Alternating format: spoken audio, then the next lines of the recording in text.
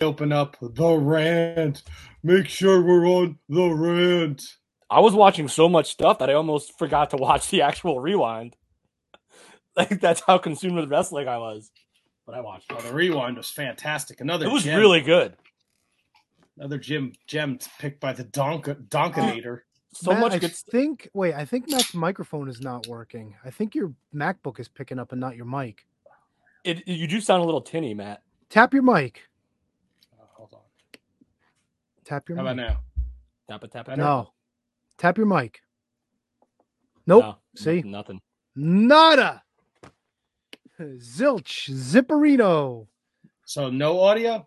No, we got audio. It's just that it's probably coming through your MacBook. Like you sound like you sound like you're one of the guests that's not at home talking to us. What the fuck, man? Oh shit! Hey, it's a good thing we discovered it early and ad free. It still sounds bad. Yes. I mean, it doesn't sound good, bad per se, but it's definitely not as clear as your microphone would be. Yeah, it's not the mic. Oh, stop! Let's see. No. Tony, how was your day? Shitty, dude. Absolutely That's shitty. not good. Is that any better? Nope. Do the mic tap. That's how we'll tell. Do you have your All right, I hear something there. I heard something there, but he did it that time. There we go. There it is. Better? Yes. What 10 the times, fuck, 100 man? times, a million times better. Yep. I'm sorry out there. My apologies. Ah, it's soft open, baby. Know what happened. Should my sound be from my computer through my headphones or my loopback audio? Whatever, No, it's working. Because it's coming out, it should be coming to your headphones anyway. I'm coming out. You got your soundboard open? Yeah, why? Press a button. Let's see if we get it. Push a goddamn button. Yeah, you're good. You're good. Yes. You are 100% good. Good. More gooder. More better. More gooder? More gooder. So, Tony, why are you shitty? Because You got I pink got a eye? purple eye. Yeah, no, I got a sty. You got a stink eye. I had to leave work early to go deal with that. And then I'm trying to make up for work. And I got to deal with other things. And then I got to deal with you guys. So. Oh, come on. You know you love dealing with us. Yeah. I love dealing with you guys, but it was just, another scoop of ice cream on top of The Sunday? a sundae. Yes. That's right. Well, if you Sunday. And Saturday. If you're tuning in and expecting Bill Alfonso, Bill was we were not on the same page, unfortunately. So we had to reschedule, but stay tuned. Somewhere down the line, Bill will be joining us. You're stuck with the three of us tonight, and we have a lot. There's so much wrestling to talk about, and in our brief pre-show meeting, as soon as Tony signed in, we all kind of said we watched a lot of wrestling. So there should be a shitload of stuff for us to talk about. Oh, I got so many questions. Shitloads. Right? I got fucking notebook page full of notes. Me too. Oh, Jesus. I took fucking notes, bro. I watched everything. Everything. Material. Kevin wrote one note. Promos. Wow.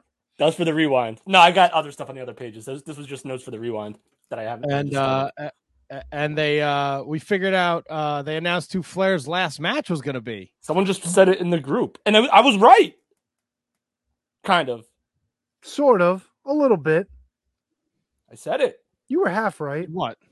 No, Kevin was right. We'll talk about it when we start the show. That's right. Little teaser, man. Nailed it. Crushed it. Kinda. I don't know if you nailed it. Oh, I nailed it. Super nail. Like if Kevin was throwing darts, when you get half of something right, you don't like when you bet and you miss. When you miss a bet, you don't win shit. You lose. Nope. Not if you bet a parlay and then buy some of it back. That's right. The FanDuel doesn't Can we- allow you to do that. Can we Nah, well, parlay into the DraftKings intro, does. please? Jesus. Who? Can we DraftKings. parlay into the intro? Hey, shut up. I'm asking him where I can do that, dipshit. All this and more next. On the Shining Wizards Wrestling Podcast. Do I Thank have you. to play? Do you have the fucking? Yeah, there you go. Play The following is a presentation of the Shining Wizards Network, broadcasting live on rantiumradio.com and available on all podcast platforms and at shiningwizards.com. Follow us on social media at Wizards Podcast. Check out our merchandise at merch.shiningwizards.com. Do your Amazon shopping at amazon.shiningwizards.com and become a Patreon supporter at patreon.com/wizardspodcast. As always, we thank you for your continued support. And now, enjoy the show. Oh, didn't see you there. You're listening to Shining Wizards, baby. Stay rocked up. I'm Thunderfrog, baby. Yeah. What's up, fuckers? Where did cheese go? It's a stupid fucking question, Kevin. Oh, shit. Yeah. Whoa! Hey, this is Moose. God, that was disgusting. Shining Wizards rule the world.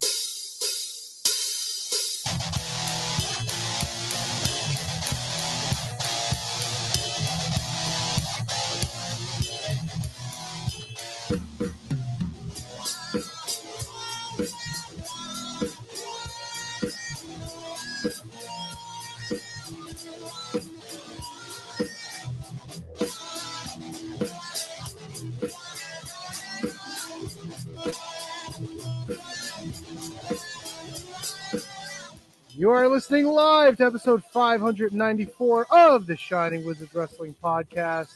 Coming to you live on the rant, rantiumradio.com. Coming to you live in video format on Facebook, Twitter, Twitch, and the YouTubes. And going with you wherever you go because we are available on all podcast platforms.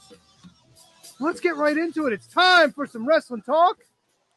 And talk about wrestling. Tony. Matt. KJG.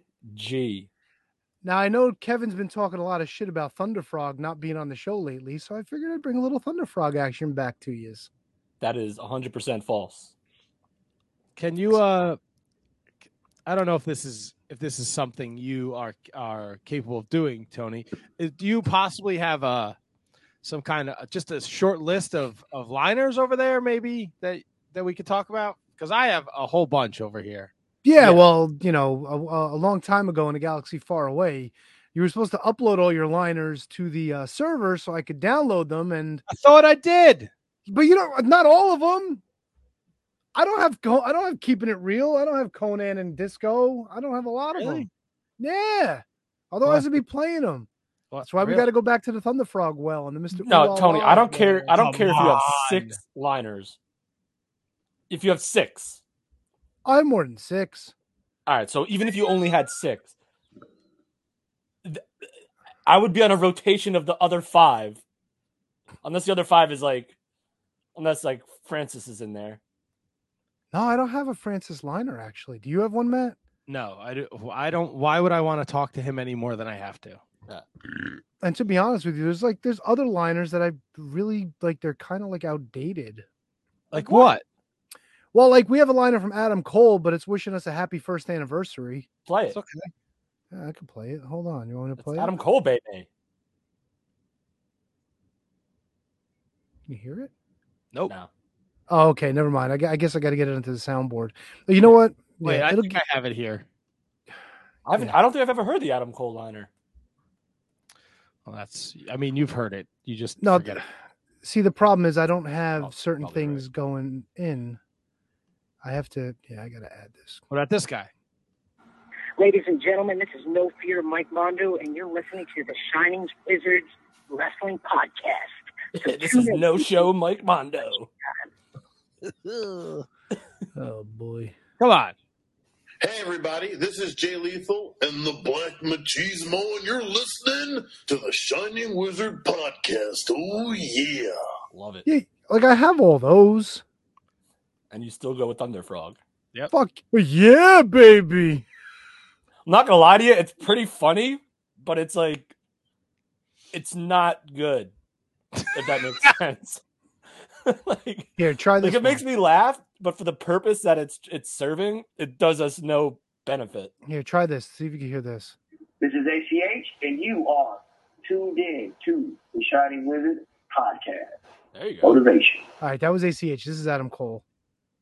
Hey guys, this is Adam Cole, and celebrating their 1-year anniversary. It's a pleasure to be a part of, and you should all listen to the Shining Wizards Wrestling Podcast. That's a great liner. Yeah, but do you have this one, Tony? Whenever you're ready. Hey everyone, this is Anna Teresa, your Ms. New York America 2015. You are listening to Shining Wizards. No, is that from the New York show? Yeah. Hey, do you have this one? Sup, guys? Billy Norton here. You are listening to the Shining Wizards podcast. Make sure you hit that like button, or however you youngsters show your support. Let's rock this. I don't have that one. Do you have this one? This is Veda Scott, and you're listening to the Shining Wizards podcast. Yes, I do. All righty. All right, how about this one? All right, this is Headbanger Thrasher, one half of the Headbangers. That's right, the former WWE Tag Team Champs, and you're listening to the Shining Wizards Wrestling Podcast. Don't miss it, and don't turn it. Don't turn it. What about this one? This is Jay Briscoe, and you're listening to the Shining Wizards Podcast. I do have Jay Briscoe. All You have right. this one? Hey, Buttheads, you're listening to Jason Hervey on the Shining Wizards Wrestling Podcast. Oh, that's a great one. I do. Do you have this one? Hey, this is Ken Shamrock, the world's most dangerous man. That's right, the world's most dangerous man. And also the first heavyweight champion of MMA and the first King of Pancrase champion of the world. You're listening to the Shining Wizards. He didn't You got mention he this? was the first Impact champion? You got this one? Hey, this is Ricky the Dragon Steamboat. Everybody stay tuned and listen to this guy, Eddie, the Shining Wizard. Oh, no! Oh, yes. We could never play that one. What about this one? This is Punishment Martinez from Ring of Honor. You're listening to the Shining Wizard podcast. Yo, that motherfucker could do voiceover shit. That's no joke. He can do whatever he wants. How about this one? Hey, what's up? It's Phil Ray from Turnbuckle Throwbacks. No! And you're listening to the Shining Wizard. Yeah, I just muted that shit. How do you like them apples? Go kill yourself. Or eat a bag of fried dicks. Wow. See, you cut it off before the punchline. What about how about this? Hey, what's up, wrestling fans? It's the Psycho Shooter Drake Younger, the PMA World Heavyweight Champion. Yes, I do. Tell you what, you're listening to Shining Wizards podcast, baby. Oh, no. What's wrong with that? I like that liner. Well, it's everything outside of the ring that the problem is. Yeah, you're beyond reproach, Tony. Who, me? Oh, yeah. You like that. Scotty Riggs. It's been a pleasure to be on Shining Wizards, which you can catch on iTunes, Stitcher Radio, and ShiningWizards.com. Scotty Riggs is all elite. Keep it heel and do it. There's only one person that can follow Drake Younger. All right. Hello, this is Gunner right here, the modern day Viking of TNA Wrestling, and you're listening to Shining Wizards podcast. Man, Did Kevin fall? I can't see him. good God. All right, so you have a fair amount of liners. I actually do have the Conan Disco liner. I didn't think I had it. Oh, I got this one. This is Kenny Omega, and you are cleaning up the competition with Shining Wizards podcast. Well, I have this one. Ladies and gentlemen, this is Thomas Rodman, and I'm here listening to the Shining Wizards podcast. I got that one too. That does not sound like a Thomas Rodman. Oh, here. One of my personal favorites that you probably won't like. Hey, this is Scott Keith, formerly the Net Cop, and you're listening to the Shining Wizards podcast. Did we when we did like the first like Blizzard like on location AJ Styles Little Egypt show? Did we get an AJ one? What's up, guys? It's the phenomenal AJ Styles, and you are listening to the Shining Wizards podcast. And I think we have a Little Egypt one, don't we? Play that every week. Little Egypt? I haven't played in a while. Hi, everybody. This is original Glow Girl Little Egypt, and you're listening to Shining Wizards. Yeah. Okay, so we could spend all night playing fucking liners, but the point of this is we have Oh, liners. wait! I got one more. This is Unbreakable Michael Elgin, and you're listening to the Shining Wizards Wrestling Podcast. Who is that? This is Unbreakable Michael Elgin, and you're listening to the Shining Wizards Wrestling Podcast. Unbreakable Mark who? This is Unbreakable Michael Elgin, and you're listening to the Shining Wizards. Wait, I got another one. I got two of them from him. This is Unbreakable Michael Elgin, and you're listening to the Shining Wizards Podcast. Oh, okay.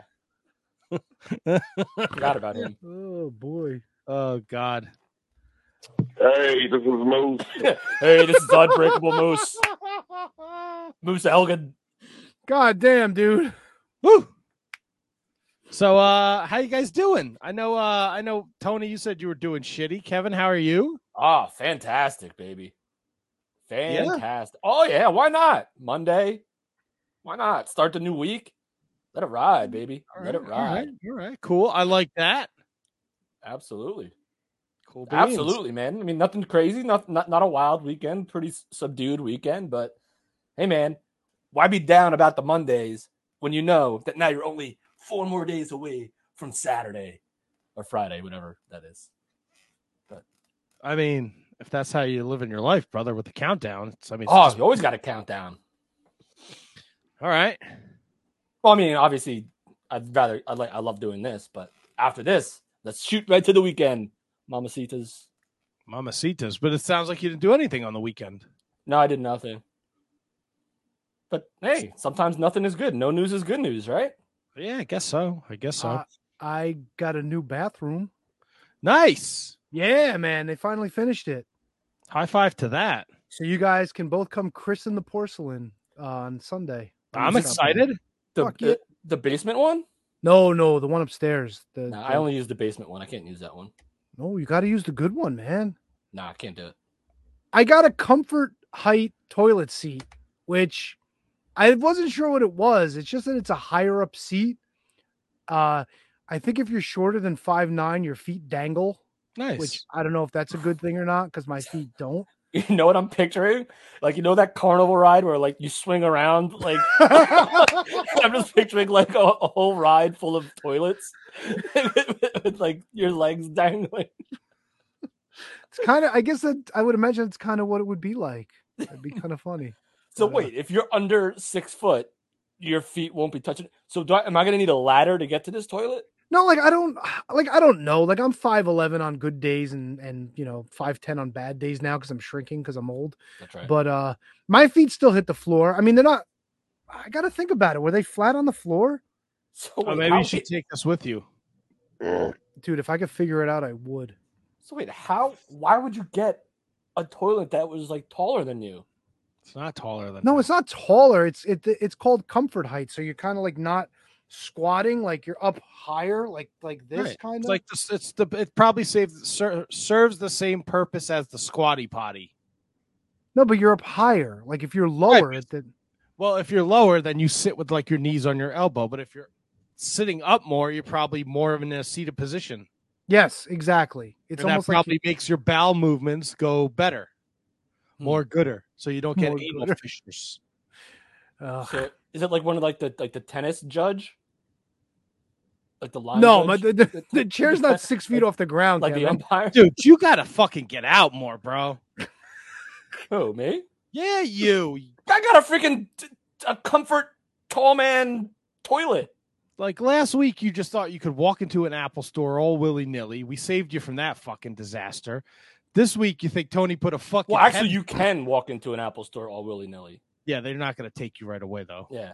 If you walk in on a random day during the week, they might, but not on a Saturday. Oh, that's like drinking the, the mystery gasoline? drink. The mystery drink that's outside. It could be a glass of water. It could be soda with somebody's cigarette butt in it. You never know.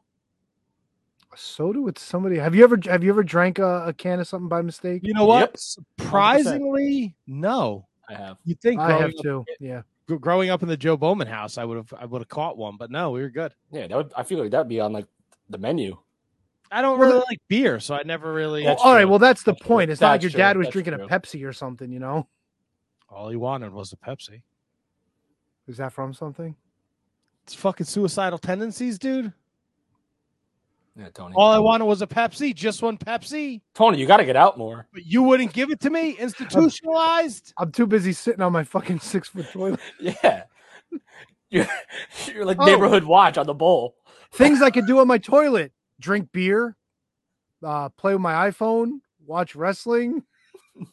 Oh, we're not. So playing wait, that game? where is the toilet paper dispenser in relation to the See, giant that's the toilet? fucked up thing, right? So, like, I don't know if you remember, we had like a recessed holder that goes into the wall. So my Correct. wife wanted to keep one. So we bought a new one so it matches everything. But the problem is when you're up higher, the toilet paper is like right here on my shoulder. So if I lean forward, I'm hitting the toilet paper. So I kind of have to sit like this to take a good shit. Wait, why is it in front of you? Because when we were like 6 or 8 inches lower, it was like up here. So then you could just peel Why it is off, it so you know? high? Because my toilet is fucking small. The whole bathroom is small. You know this. I think I've used your upstairs bathroom like twice. Yeah, but that bathroom is small. It's small as shit. The tub is great. We got the glass shower doors now.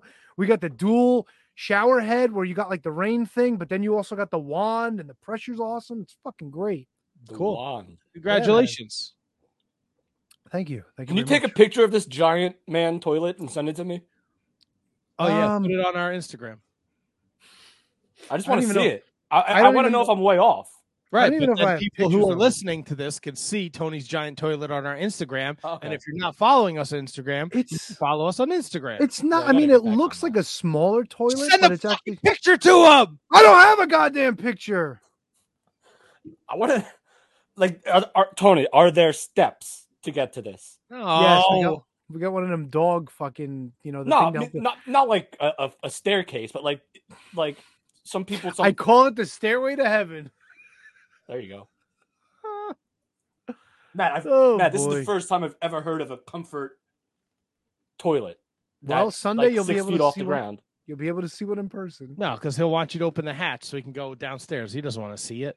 No, I'm gonna. I want to see it. I'm not going to use it. I'm gonna fire up the grill. We're gonna have some I'm a hatch burgers, guy. some dogs, all kinds of shit. I'm excited. Yeah, it'll be fun. Should be a good time. And if you're interested in all the shenanigans and hijinks, subscribe to Patreon because we will be recording a few bonus shows. Oh yeah, I put your There you Christmas present in my car today. I put the shirts. Oh, I put the shirts that Christian Rocco sent me in the car today for you guys. Fuck, I gotta wrap your gifts finally. I might have to use fucking happy birthday paper to fucking wrap them. Don't waste the fucking paper, dude. Put them in a box. What's in the box? All right, so that's new potty is exciting. New turlet. That's fun. Got a new vanity, a new sink, new medicine cabinets, all new shit, dude. Did you use bath fitters? No, God, no. We looked into that stuff. I can't imagine that's a good idea for the long haul, to be honest with you. Because you just pretty much just putting it over all your old shit, and you don't know like what's creeping behind those walls and stuff like that. You know what I'm saying? Fair enough. I don't know. Look, if you got it and it worked, good on you. For me, I was like, nah, maybe not.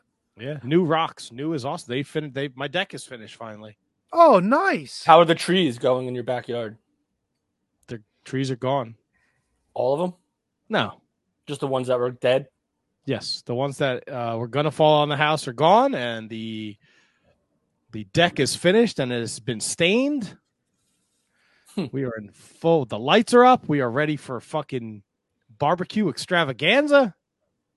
So I was right about the Ric Flair match, by the way. Just throwing that out there. You're not right if you get half. Well, I don't think I ever guessed. I don't think we ever, like, when I said it, I was guessing a singles match.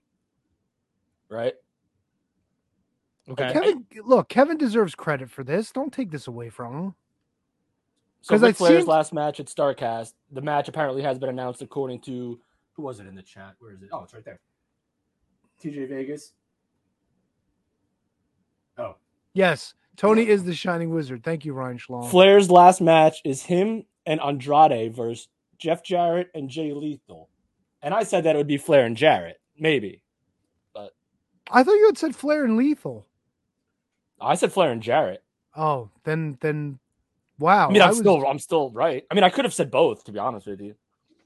I thought But- somebody had mentioned it because he was working out with Lethal for so Well, long. that I mean, that would make the most sense, right? But then Matt 'cause was he's like, trying- "There's no way it was going to be Lethal." But then it turns out it is going to be Lethal. Okay. Unless maybe I said it. Who gives a fuck? I don't know. I He's- just wanted to throw it out there because we were talking about it before the hard open. He's I'll tell teaming you up what. with Oli. On this card, this is the match I am least interested in. Right. Of course. Yeah, I heard this you've card been is very pretty adamant stacked. about that. So, who are the Mortons wrestling with Robert Gibson in their corner? That would be Brock Anderson and Brian Pillman Jr. Looking forward to that one. That seems like it might be fun. I am. Look, the card's good. I don't give a shit about Ric Flair. Right. Let me take that back. I don't give a shit about this version of Ric Flair. I don't know if I talked about it. Did you guys see his Instagram a couple days ago when his fucking face was all like cut up and he was like fucking black and blue? No, what happened to him? I don't know. It's a picture of him and Fifi like having a fucking drink and his face is all fucking mangled. So he's back with Fifi? Like Yes. They got Oh. back together at Charlotte's wedding, I believe. Oh God. Let's see if I can find the fucking picture. Yeah, I think. All right, so here's what I think. He's probably on blood thinners, so he bruises like a peach. He should get in a wrestling. Or ring. B, he's just old, and old people bruise like a peach. So one of the two. Or Mike Jay Spear Lethal's just working him. chiming in. He said he thinks it was an old picture. Maybe it was. Maybe he just. I hope so. He looked awful. Well. Yes, Yeah, I mean, he yeah, did. man, I'm with you. Like, I have no real interest. I'm in, sending like, it to you guys just because I can't pull it up on this. I'm sure I've seen it, but I'm with you in terms of I have real no like interest in actually watching it. But I also don't have an issue with him doing it. If you know what I'm saying. Like, I don't care to see it like you. Like, I'm not gonna watch it like at Right. all unless it comes up for free like a week later or something like that. But I don't have any real desire. Oh my. What the? It looks like he's got fucking Play-Doh on his head. What is this? I don't What know. is the- It was What posted is the- June 26th. What is the one directly above the eyebrow? Play-Doh. Pop that sucker. What the fuck, dude? Holy cow! I take it that Charlotte in the picture underneath, maybe. I don't know. I don't know. Probably. Whatever. No, that might Just- be let's see, who is that? That could be Fifi. Fifi. Fifi's She in great wrestles? shape for a lady her age. Fifi. Well, she's nowhere near Rick's age, right? She's like, Well, in yeah, her- but she's of age. Well, I So would hope dope. so. I mean, we're not talking about Jerry Lawler here. You rang the bell at your own joke. Yes, I did. That's a punctuation mark. It's what look, it is what it is. I'm not going to get excited about it. You know what I am excited about? That I paid for ad-free shows, so I don't have to listen to them fucking shill this fucking show every fucking 10 minutes. Those commercials are everywhere. Like anything you watch on YouTube, like no matter what wrestling company you watch, they're on. I'll tell you what, bro, they got it in on Impact and NWA and MLW And too. MLW, yeah. Of which I watched all three. Yeah. Me too. Look at that. Fucking I man. hope I watched the right MLW. It was Holiday versus Hammerstone, right? It was. Okay, Fuck so I yeah, watched it. dude. I watched it.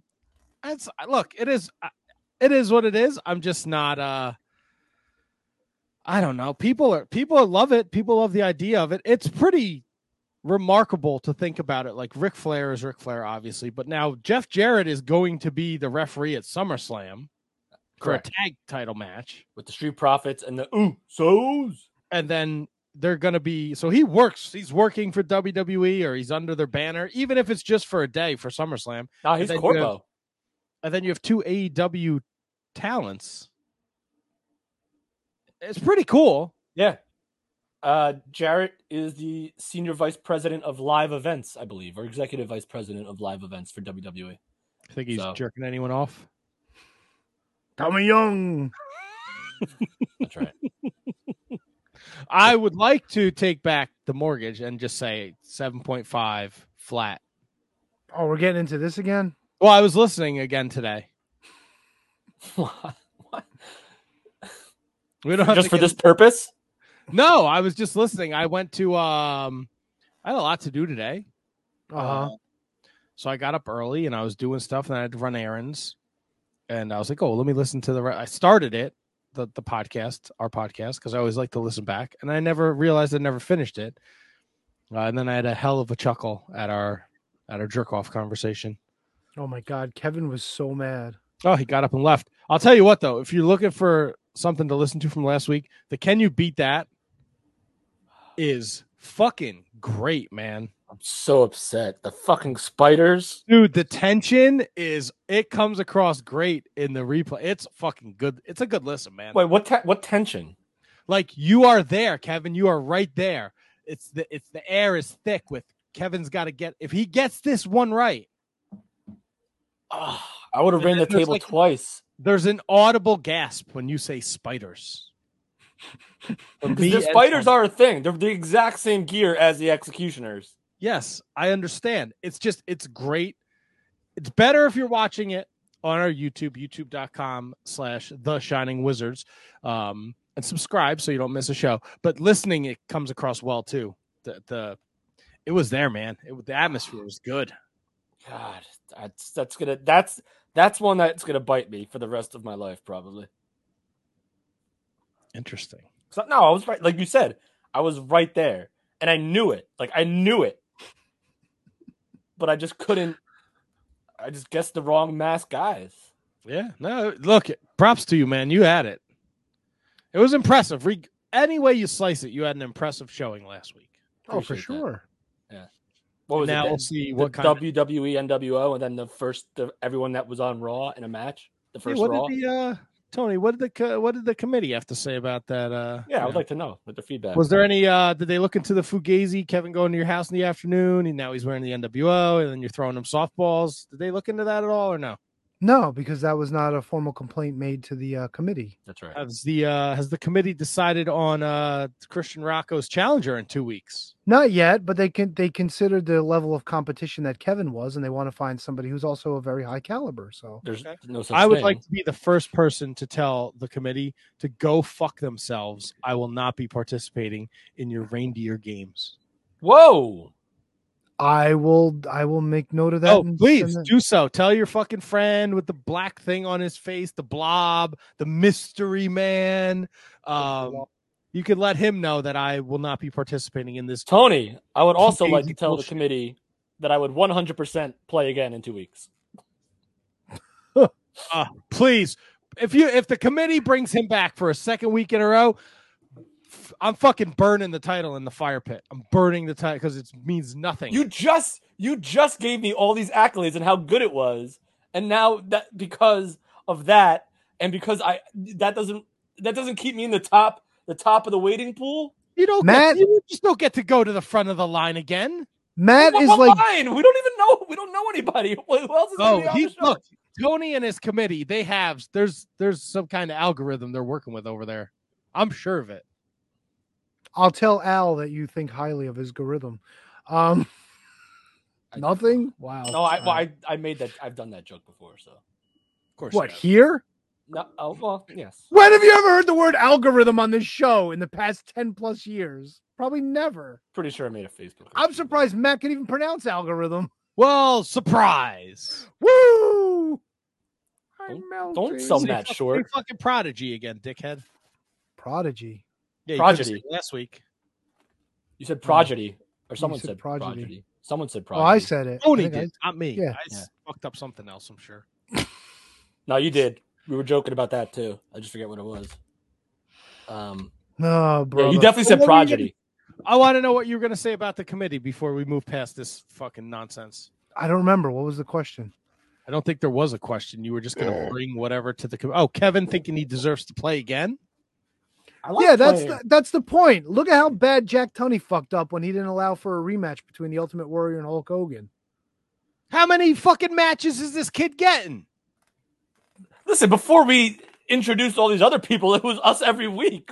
Yes, well, it's time to fucking expand. It's not the fucking Babysitters Club. I think Downtown Petey Brown needs a rematch. You're fucking out of your mind. Christian would fucking stomp a mud hole in that kid and walk it dry. Matt does. I mean, like fucking Bo Holyfield, like shit, like fucking rematches. That's what makes money, dude. Right? I can't think of any other rematches. Oh, I other think than you're Bo sleeping Holyfield. on other people. I already threw a name in the hat for you and your fucking committee, and I think you no-sold me again, you son of a bitch.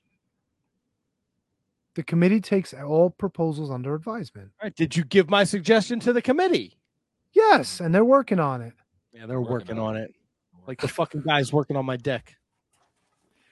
On your dick? I'm sorry, what? Yeah, working on my dick. Alrighty. Yeah. Oof, We're the show in took a it. weird turn. All right, well, We're can in you it. beat that? Look, just mark your fucking calendars because August 1st, Christian Rocco's coming back to defend. And we're going to see if he can get over the 2 defense hump because that's where Kevin Rogue ran into that wall. He ran into Christian Rocco. Yeah. The Rocco wall. Very talented guy. Very tough. Very funny. Great podcasts he's part of. The Year of Pod is very funny. If you're into a podcast like us where we don't take things too seriously, I think you should check that out because it's a good listen. And they have a good thing going over there, him and the Duke. So shout out to Kevin Rogue. JJ. Where do you want to start, fellas? Oof. Where How about do you Raw? Raw? No, I'm kidding. I didn't watch Raw. You know what? That's a great point, Kevin. Will you be watching Raw now since they are going to a TV 14 rating? No. I heard that got delayed.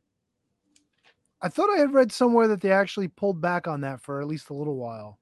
So here's the thing. I mean, I don't know anything about that, but like a TV 14 rating means nothing if you're just doing it for the sake of doing it. Like if you're just gonna like curse, like all right. So here's the thing. Like AEW curse, they curse all the time on that show, like all the time. Yep. So, like, all right, it's cool. And I think a lot of it has to do with the people that are saying the words and not just the words themselves. In WWE, when you have people that no one literally cares about at all because your storytelling has been so abysmal for the better part of a decade that it's not going to carry the same, gravitas as like an MJF cursing or a Jade Cargill cursing or, a CM Punk cursing. Like hearing, first of all, Roman Reigns isn't going to do it. Like Roman Reigns won't curse because he doesn't need to. Brock Lesnar might because he's that Adam Page cowboy shit almost basically. So it would be effective if he did it, but he also doesn't need to do it because he's Brock freaking Lesnar. So like, what am I going to hear? Like Matt Riddle? Like Matt Riddle's not that character either. Now, are you just focusing? You're focusing on the language. I'm thinking that maybe they push the envelope a little bit with some of their stories. Okay. I don't have the confidence in them to make anything more clever at TV 14 than at TV PG. Oh, look, I'm with you. There's no shot I watch Raw anytime soon. Yeah. There's nothing. Or SmackDown for that matter. Nothing is like people are like super excited to go on TV 14. Sidebar, if for some strange reason you lose me, it's because it is like a monsoon outside right now. So I had that earlier. I already had the power go out once while I was watching the rewind. So just know that I didn't end the broadcast on purpose. Fair enough. I won't end. I won't end. I'll just drop out, but we should be good. Yeah, I won't be watching Raw anytime soon. TV 14 is great if they're going to. If they're going to get a little edgy. Look, I'm not looking for Attitude Era because we've talked about it ad nauseum. A lot of that stuff does not hold up. It is not. But if this is going to allow them to maybe push the envelope a little bit with certain stories that maybe need it, I don't think it'll be a bad thing. Yeah, I mean, I'm with you, but I have no confidence in like anything they do in like the writing. But like, I'm glad you brought up the Attitude Era and like people like in certain forums are like, oh, is the Attitude Era coming back? I'm like, no, the Attitude Era is not coming back because you don't have Stone Cold Steve Austin, you don't have The Rock, you don't have The Undertaker, you don't have Mick Foley, you don't have Triple H, you don't have DX, you don't have that. You don't have Vince McMahon. What's that? You don't have Vince McMahon. Oh yeah, well, whatever. Good riddance. But so like the Attitude Era, this is not like, everyone's like, oh, it's the second coming of the Attitude Era, TV 14. No, it's not. I mean, it could be. It can't be. No, they're a publicly traded company. There's no fucking shot. You don't think we get Trish Stratus barking like a dog in her bra and panties? You don't think we get bra and panties matches? If they do, they'll totally set themselves back a million years in the eyes of a lot of people that actually started giving them respect for the way they treated women in main events. They can't do that. Yeah, you would if you fucking put like Becky Lynch and Bianca Belair in a bra and pant. Like, get out of here. Fuck yeah, dude. Fuck yeah, man. No, that would fuck them big time, bro. They've come a long way from those bra and panty matches. Now, say if you want to, and this is just playing devil's advocate, a sub weird division of women that were the Diva Search-esque type people, and that is their role, and that's TV 14 their role. I mean, whatever. Like, you can't like. Kevin wants to see some titties on Monday Night Raw. I don't need WWE to do that. So, yeah, like, but if you're a horned up 14-year-old boy and you find out two of your favorite female wrestlers are going to get it on in a mud pit match. Yeah, but see, here's all the right. thing, Yeah, right? okay.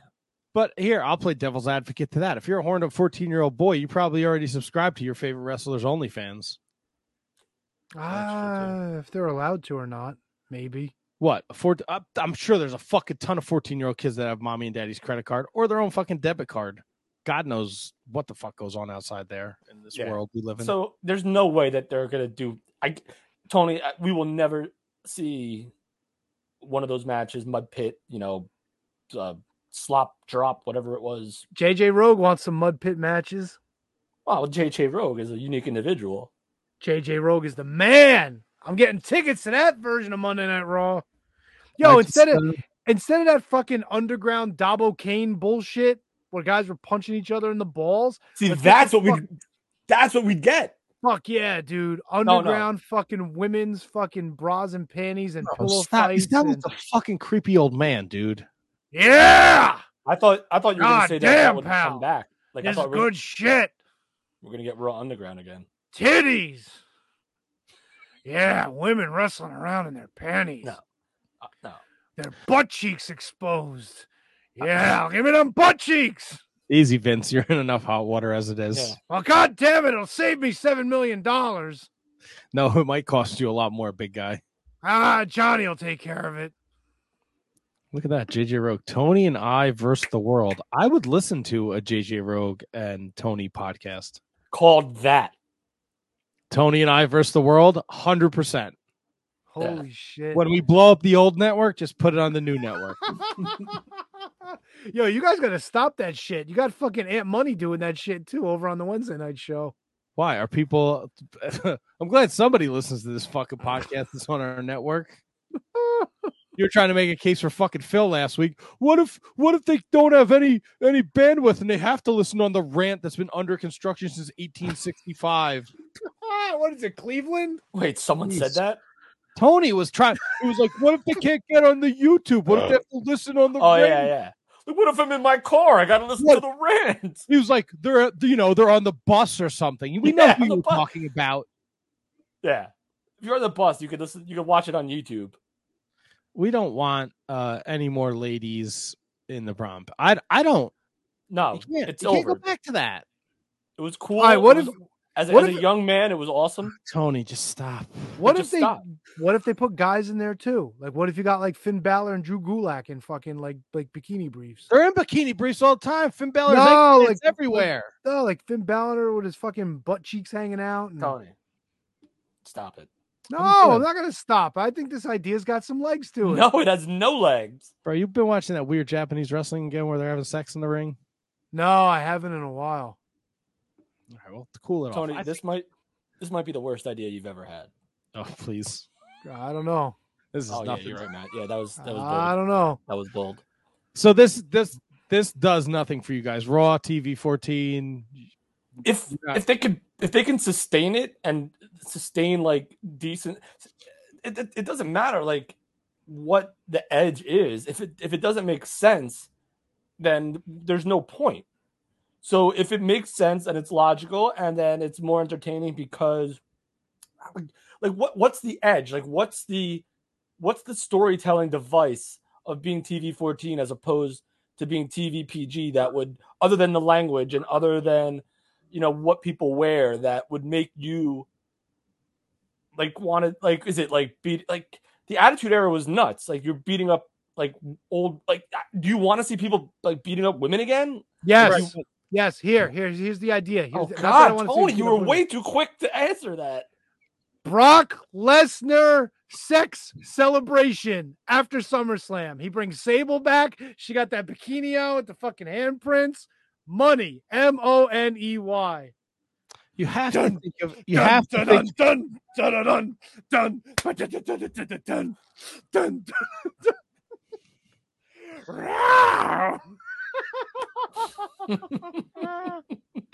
my balls. You have to. I think you have to. So look, I'm not. Just bear with me here. You have to think of it like when the Attitude Era got started, right? Like we went from Monday Night Raw to Raw is War.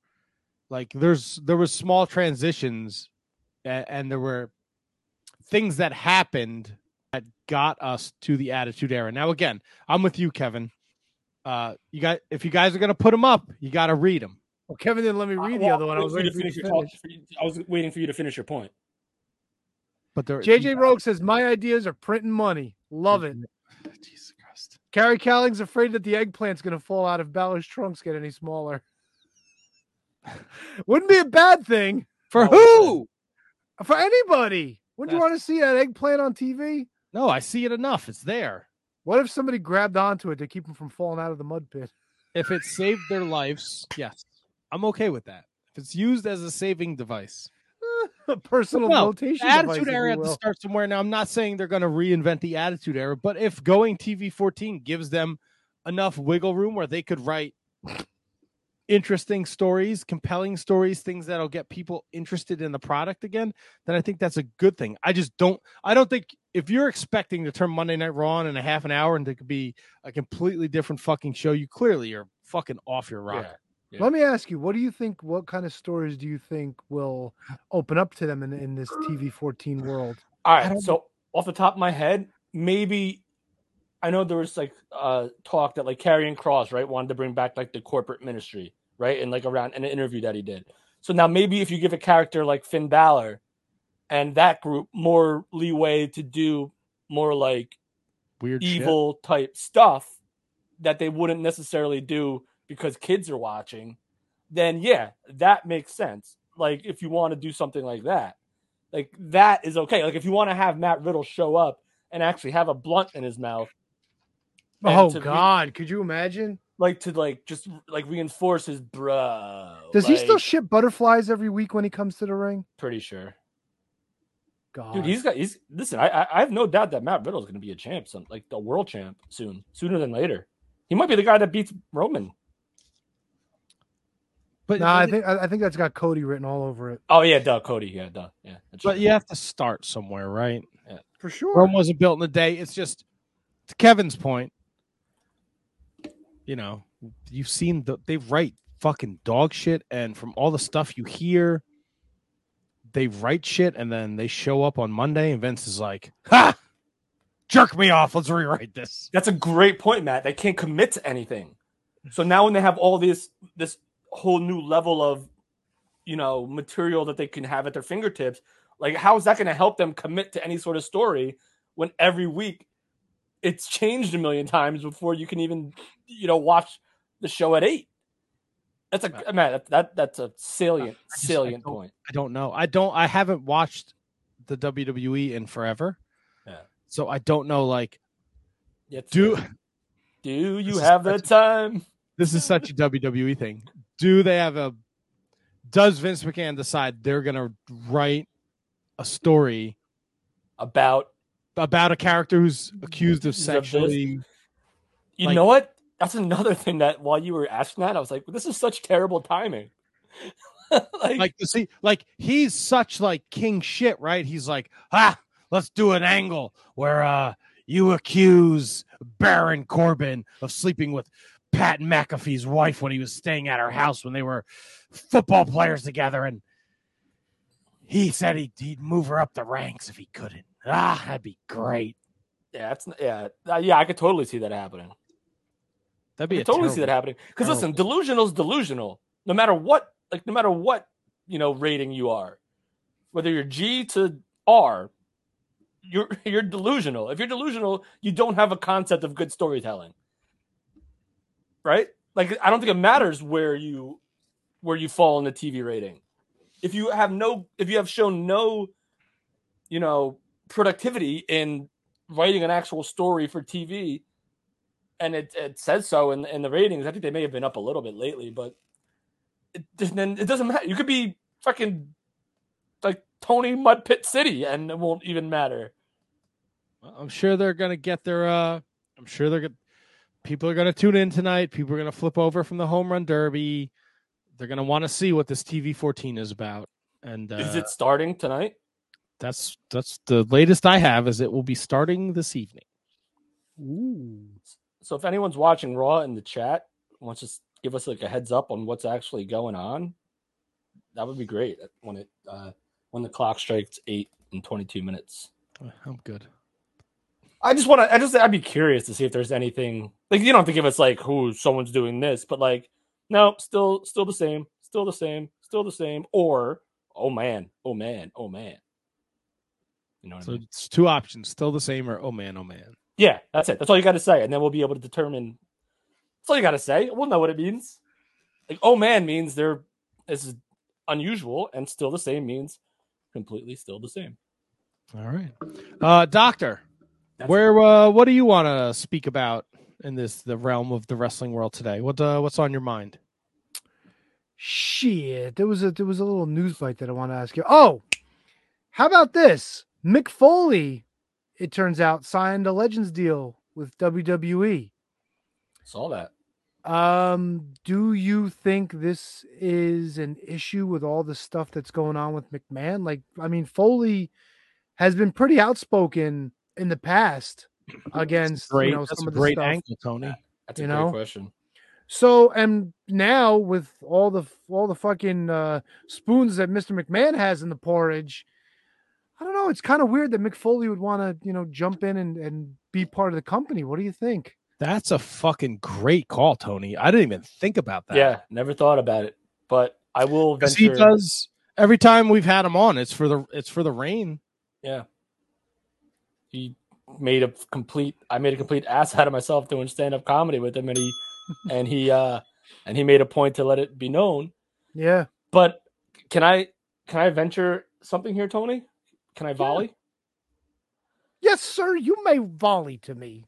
All right. Mick Foley's no dummy, right? Like, he's like Matt. Listen to his podcast. He doesn't seem like he's forgotten like anything.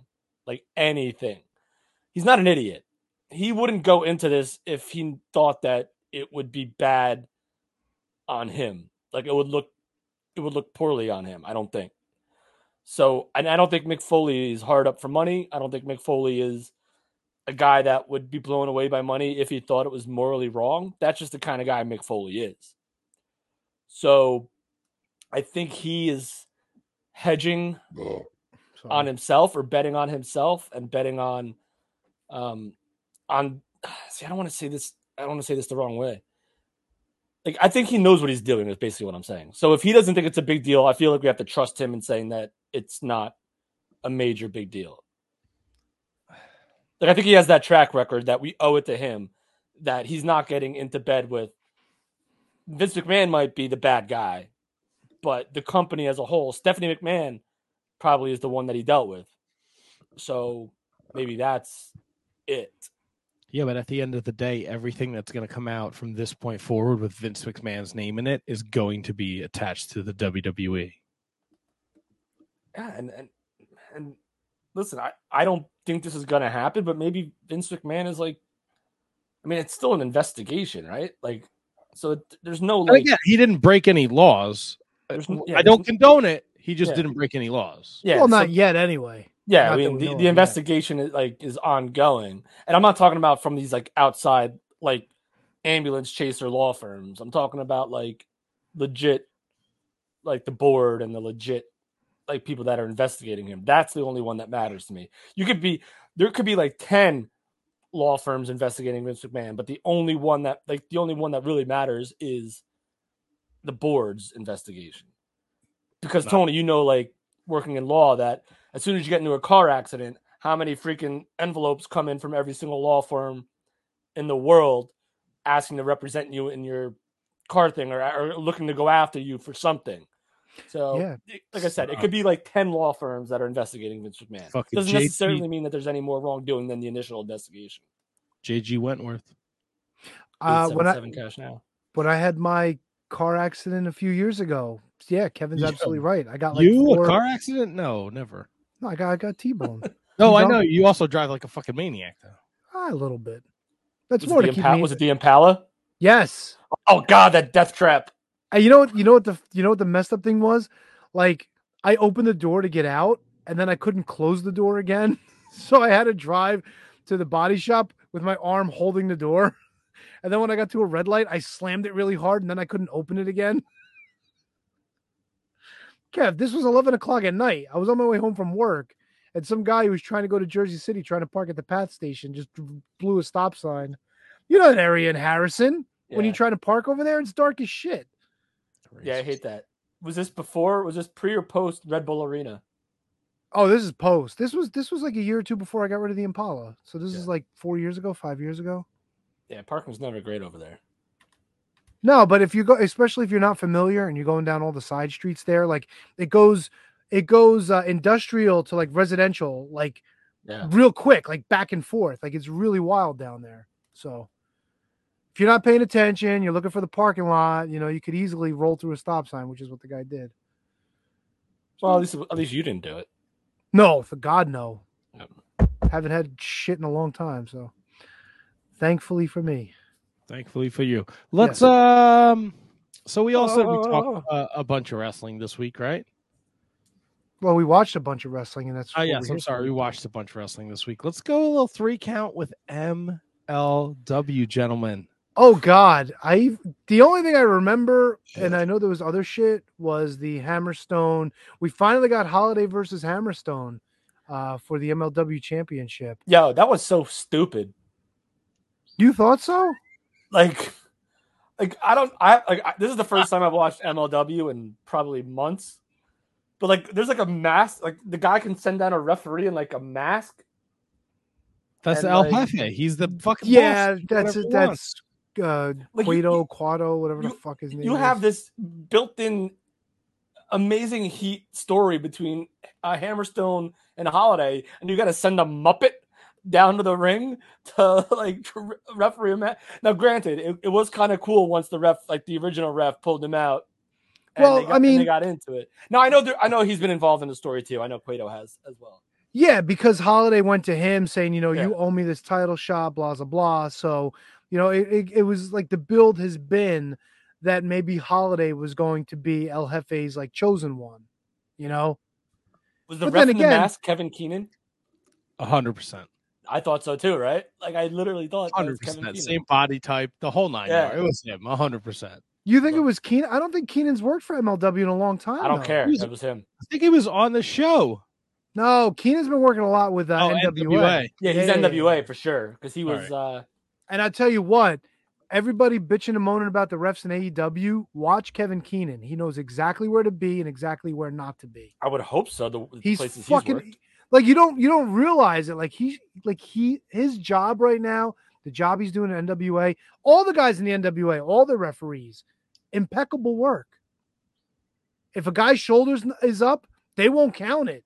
Yeah, it's like good on him. Well, here's why, and we'll get back to MLW in a quick second. But because the NWA is the traditional wrestling company, so we'll get into that too when we talk NWA. I got some problems with fucking Tony's fucking ass buddy over there, Billy.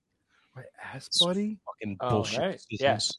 So like NWA, you expect it. Like a referee is supposed to play exactly by the rules in NWA because that's what NWA's foundation is: the history of wrestling, the history of sportsmanship and all that. I mean, not quite like Ring of Honor with the Code of Honor, but like that's the foundation. It's like wrestling the right way is what I believe Billy Corgan coins it.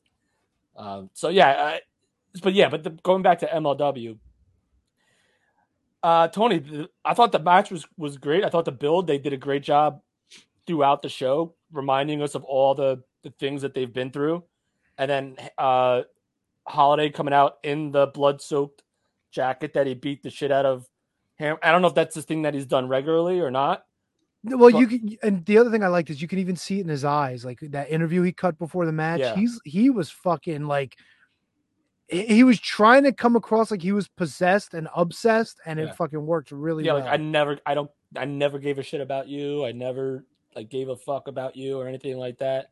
And the fact that the dynasty was always about me. Yeah, and the fact that after all this time, like Alicia is siding with him, like that makes it like so much sweeter, you know? Yeah, no, I enjoyed, and I'm in the same boat as Kevin. I watched MLW in months. There was no AirPods, there was no coffee. Like this version of Richard Holiday is awesome. I'm with Kevin. I love the fucking jacket. Yeah. I love their fucking kissy faces backstage. He's fucking making out with her in the ring. Like this was great. I did right though. Going back to the ref bump. Ref bump, El Jefe mask ref. What the fuck? Yeah. Dumb. But it actually gave the referee, and I always forget his name, gave him the chance to be like, no, this is my match. Cut the shit. Yeah, but the story shouldn't be about the referees. Gastineau.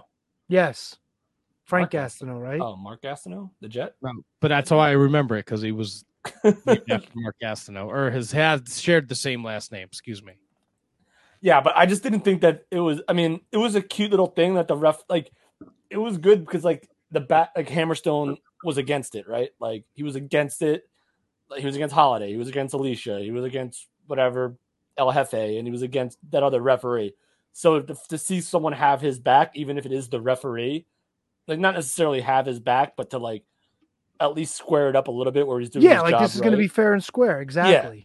So, I mean, I can let that part of it, I guess, go, but I don't think you needed it because the animosity and the history between the two of them alone was enough to sell me on the match and enough to sell me on any sort of finish you wanted to do. Yeah, but you got to remember too, like they did shit like that in the Attitude Era where like Shane McMahon be counting a pin and you know they're gonna fuck Austin and then Vince pulls out Shane. Yeah, but that's like but Vince, they're like, you're not wrong, Tony.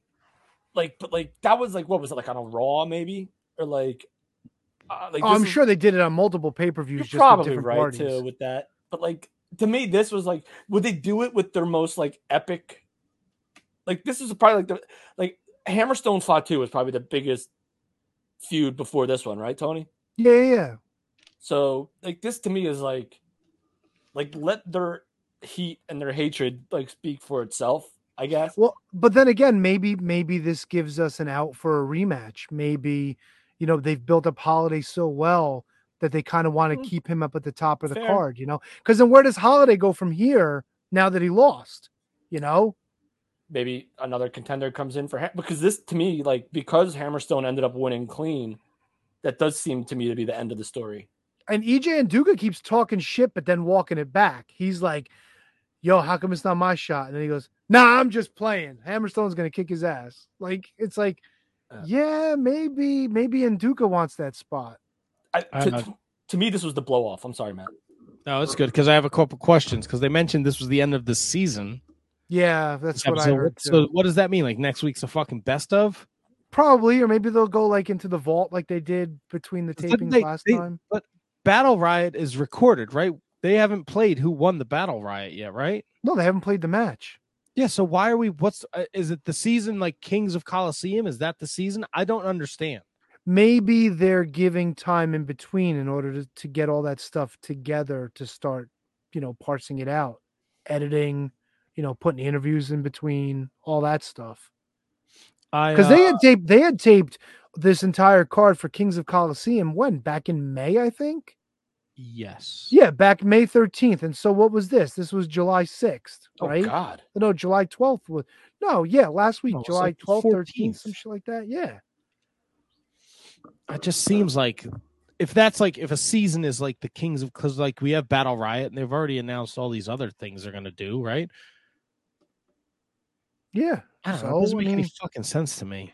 Yeah, but that's how MLW does it. That's why you get the fucking 6-hour taping at Hammerstein or 2300 or wherever else in Texas and all these other places. Right, but we get the same thing with Impact, but it's consecutive, right? Like they'll keep going. Like the season's over. If I go to watch fucking MLW next week and it's like a best of show, I'm going to be fucking annoyed because it's probably going to be, and I forget what they call them, but like they did it last season too. Like you got a lot of shit with like Steve Carino and like the Extreme Horsemen. Oh, well, they go like back into the vault. I don't give a shit about that. And then you get like profiles on who was the first champ? Kojima. Yes, like you get a profile on Kojima. I think they did a profile on Homicide one week. Like you get shit like that. They recap the Enzo Fatu feud, right? I didn't know that was a thing, so I'm interested in that. They showed me this creepy fucking Mads Kruger video at the end where he doesn't have the mask on now. Like, and now I gotta. And then you said it. EJ and Duca's running around saying he deserves a shot. What did you think of the women's match, by the way? I liked the women's match. I felt like it was too short. It really was. They really just. Was there another match on the show? Yeah, man. ACH versus Matt Cross. Yeah, that was a good match. I liked that one. Yeah, I liked it too. My only complaint, and it has nothing to do with the match, bro. Did you see the mats outside the ring? First of all, Matt, if you saw mats outside the ring, I missed them because I didn't see They them. were the size of this notebook this way. They were literally this big, going all around the ring. So I thought that, like, I literally thought, like, I'm like, are these mats or is this floor just like really shitty? Like, 'cause it looked like I thought I saw what I thought were mats, but then it was just like a dirty floor underneath it. Yeah, I was like, what's the point? Don't put the fucking mats out then. Yeah, it's the new gimmick, Mads Kruger. He's gonna come out and fucking build the set at ringside. Wait, was it Mads Kruger? Was it? I thought it was. Who's the other guy? Who's Warner? No, Mance Warner's coming back. He's coming back. We got a little okay, so we got Kruger and Warner. But here's the funny thing: like Mance Warner, just a couple years ago, was one of the guys that wanted out of his contract, and they wouldn't let him. Right? Wasn't that part of like the deal? Like one of the gimmicks? Well, I mean, I'm pretty sure they didn't want to let him out, and they didn't want to let Pillman out either. Maybe they found out that the grass isn't always greener on the other side, and decided, hey, let's just come back where the old bread ski is buttered ski. That's true. I mean, I always liked Mance's work in MLW. Yeah, I think they were afraid Mance was going to get something from AEW. Yeah, that was around that time because it was Mance, it was MJF, and it was shit. Why can't I think of his name? Yes, Pillman. Yeah, but this was also like right. Where are we in like the COVID time? Was this right around then where MLW wasn't even really doing anything? No, this was before COVID. Okay. This was before, this is before the COVID bug and all that nonsense. Look at Carrie Cowling. She says, Mance got blood and beer on me at GCW on Friday. Well, we never said he was neat. Holy shit. Go get a... Yes. Kevin's right. Get everything tested. By the way, shout out. We got yeah, I saw that. Rally Sport Rally Will over here from the UK saying what's up. What's up, Will? Thanks for tuning in. It's got like 4 a.m. over there, right? It's like early or late. Good for you. One or the other. Good on him. But yeah, ACH Matt Cross was great. I would love to give me Matt Cross, Myron Reed. Right? Myron Reed's your middleweight champion, right? The young goat, part of the Boomaye Fight Club now. That's right. Boomaye! Boomaye! So Tony, I watched the show and there was no top 10, correct? No, no top 10. We were all chomping at the bit, Kev. Last week's top 10 was an anomaly. They hadn't had a top 10 in a long time. Why don't they keep doing it? Because they're weird. I don't know. Tony, it's only 12:50 a.m. So that's still pretty early. That's past my bedtime. Yeah, they're like 6 hours ahead. That'd be 5 like guys. That. Yeah, 5, Kev. Math. Well, whatever. Depends on where you are in the UK. UK is a big place. You heard?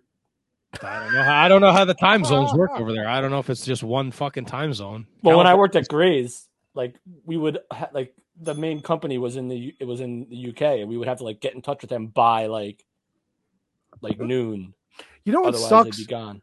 They're still there. They're like Graze is still in the UK. Graze is still UK, but they sold the US. They sold the US company. So, but they don't produce any of that stuff anymore in the US, right? No, it went to See, shits. I like them chili cashews that they used to have. Oh, There was so no good. bigger thrill in my life than bringing those snacks to people. Like Yeah, it was no, great. They were delicious. Thank you. It was awesome. Like I really, I never got any, but Yeah, I didn't either. I brought them to the podcast. I'm sure a bunch of times. I Fucking brought 'em to Gabe Studio. Sapolsky got a bunch of No, we don't look like fucking Gabe Sapolsky or Zack Sabre Jr., so we didn't get shit. Now, Well, Zack Sabre Jr. just did the photo op. Now, Mega Powers would bring me some goodies from Graze, which I'm forever grateful for. That's all I got to say about that. I have no comment. Yeah. I mean, cool, man. I brought a bunch. Well, that was I didn't- MLW. But to put a bow on MLW, I did enjoy how they made there's the promo video of like Hammerstone and how he's like the face of MLW. I think to watch that transition from pre-pandemic, where we just got introduced to Hammerstone, to see where he is now is pretty cool. Oh my God, he was just like the muscle of the dynasty. Like it was always MJF and Richard Holiday controlling things with the money and the spending and all that shit. And then Hammer was just, yo, I'm working on my tan. Yo, what do you got? Hogan 86 or Hogan 91 or whatever it was. Yeah, I love old school dynasty. Going to Mexico for dude, and fucking Holiday brought it up. Going to Mexico for your supplements. That was a big part of the dynasty thing. Dude, see, all right, so we're talking about WWE going like 14. Like that MLW was like 14. Like kind of like saying like, what did you call them? Like a juiced up, like you're juiced up, like using like the implication that the dude's on steroids. Yeah. Is wild to me. I did not expect to hear that. Even though that may have been like a highlight package from something earlier. They used to sit at poolside getting their tans. They'd be like, yo, we got to go across the border. I got to get my supplements. That's funny stuff. It was such good shit, man. The fucking dynasty was so good. Yeah, so what was it? The women's match was what? Like Becky Blake versus Brittany Blake and Zoe Sky. Yeah, Zoe Sky. Zoe Sky's been around for a while. Yeah, I really thought she was going to win. Brittany Blake pulled out the win there. I'd like the I made a note. I like the new ring mat that they have there with the logo on it. Yeah, I agree. Does it have Stephen P. New on it too, or no? It had some crazy logo on it. Yes, I think so. Yeah, the mat, one of the mats. I didn't take notice. I thought that was like the mat they. Well, I haven't watched again. Yeah, I've watched in months, so yes. I missed all the Microman shit too. Thank God. Oh, thank God. The dumb fucking Hot Topic commercial. Like, good for you for being in Hot Topic, but who fucking really Microman? We're gonna market fucking Microman. Come on, dude. Listen, as much as I hate him, yeah, he was over, dude. People went nuts for that shit. That's just a small portion of the fan base. Well, MLW is a small portion of the fan base. Ah. Let's Kevin, you want to aggravate Tony? Sure. Talk a little AEW.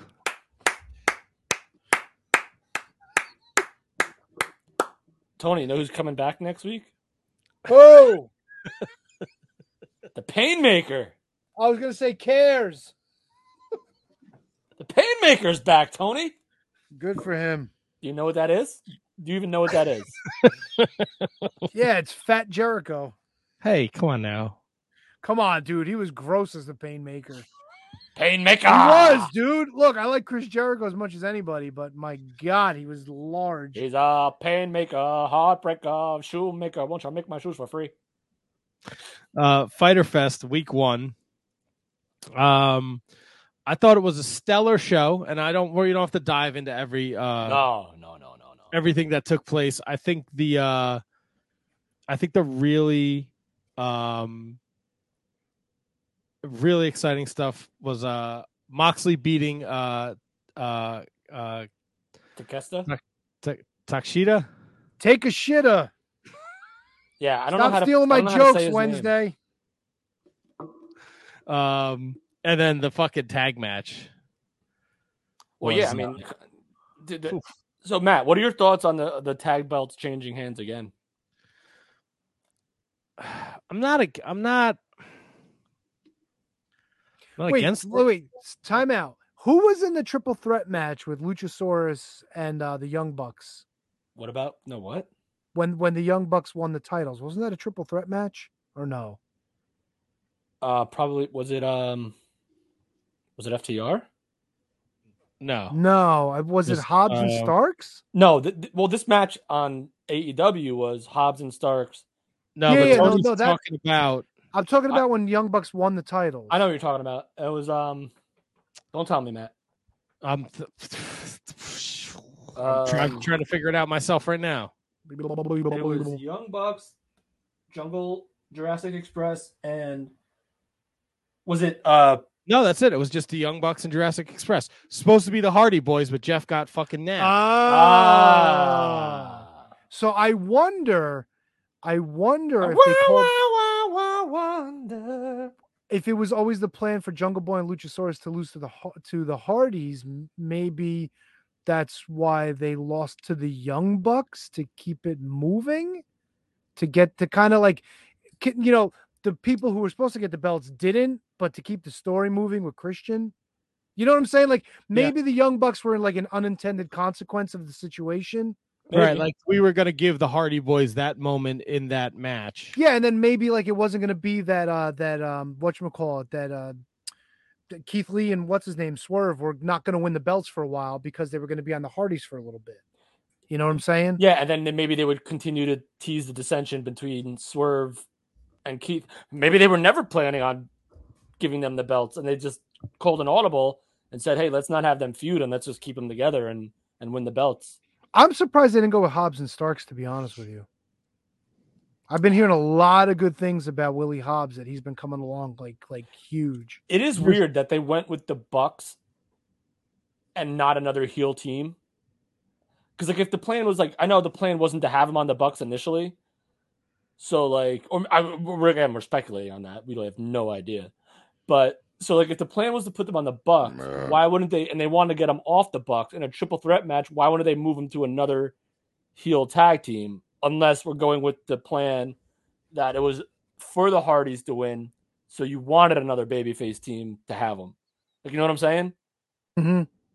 So I never thought that Swerve and I didn't think we'd see a title change to begin with, but I got no issue with it either. If your titles are, I don't mind changing belts all the time if it means that they're competitive matches and the belts actually mean something. Well, the Bucks had the title for 4 weeks with 0 successful title defenses, but this match was fucking nuts, man. It was so fucking good. Yeah, it was bonkers. I know Tony's not the biggest AEW guy, but I don't know how that's possible. Different strokes for different folks, bro. No, I get it, but I understand if you don't like WWE, but if you don't like WWE, then yeah, but his alternative is NWA and MLW. It's like a 45-minute show. I think that's part of it. I can't speak for Tony. Tony, you have a voice, so please, anytime you want to cut me off. No, you're fine. I'll cut you off if you're wrong. I think that's part of it. I think it's easier to find 45 minutes to watch a show than 3 hours to stay with your finger on the pulse of AEW every week. I just think if Tony, can I ask you what? By the way, I just want to let you know, I just pulled up because I have the DVR going. Monday Night Raw's first hour is listed as TVPG. So there you go. Okay. Just as a breaking. No, I'm sorry, that's good. That's good. So you should have said still the same, right? Still the same. All right, so Tony, back to my original question. What is it about? I'm not saying it's perfect. I'm not saying it's even super awesome. But what about it disgusts you that you won't even give it the time of day? It's probably the same thing that I don't watch Raw for. There's just a lot of it that I don't care for. There's a lot of it was just nonsensical to me. A lot of it, I don't know.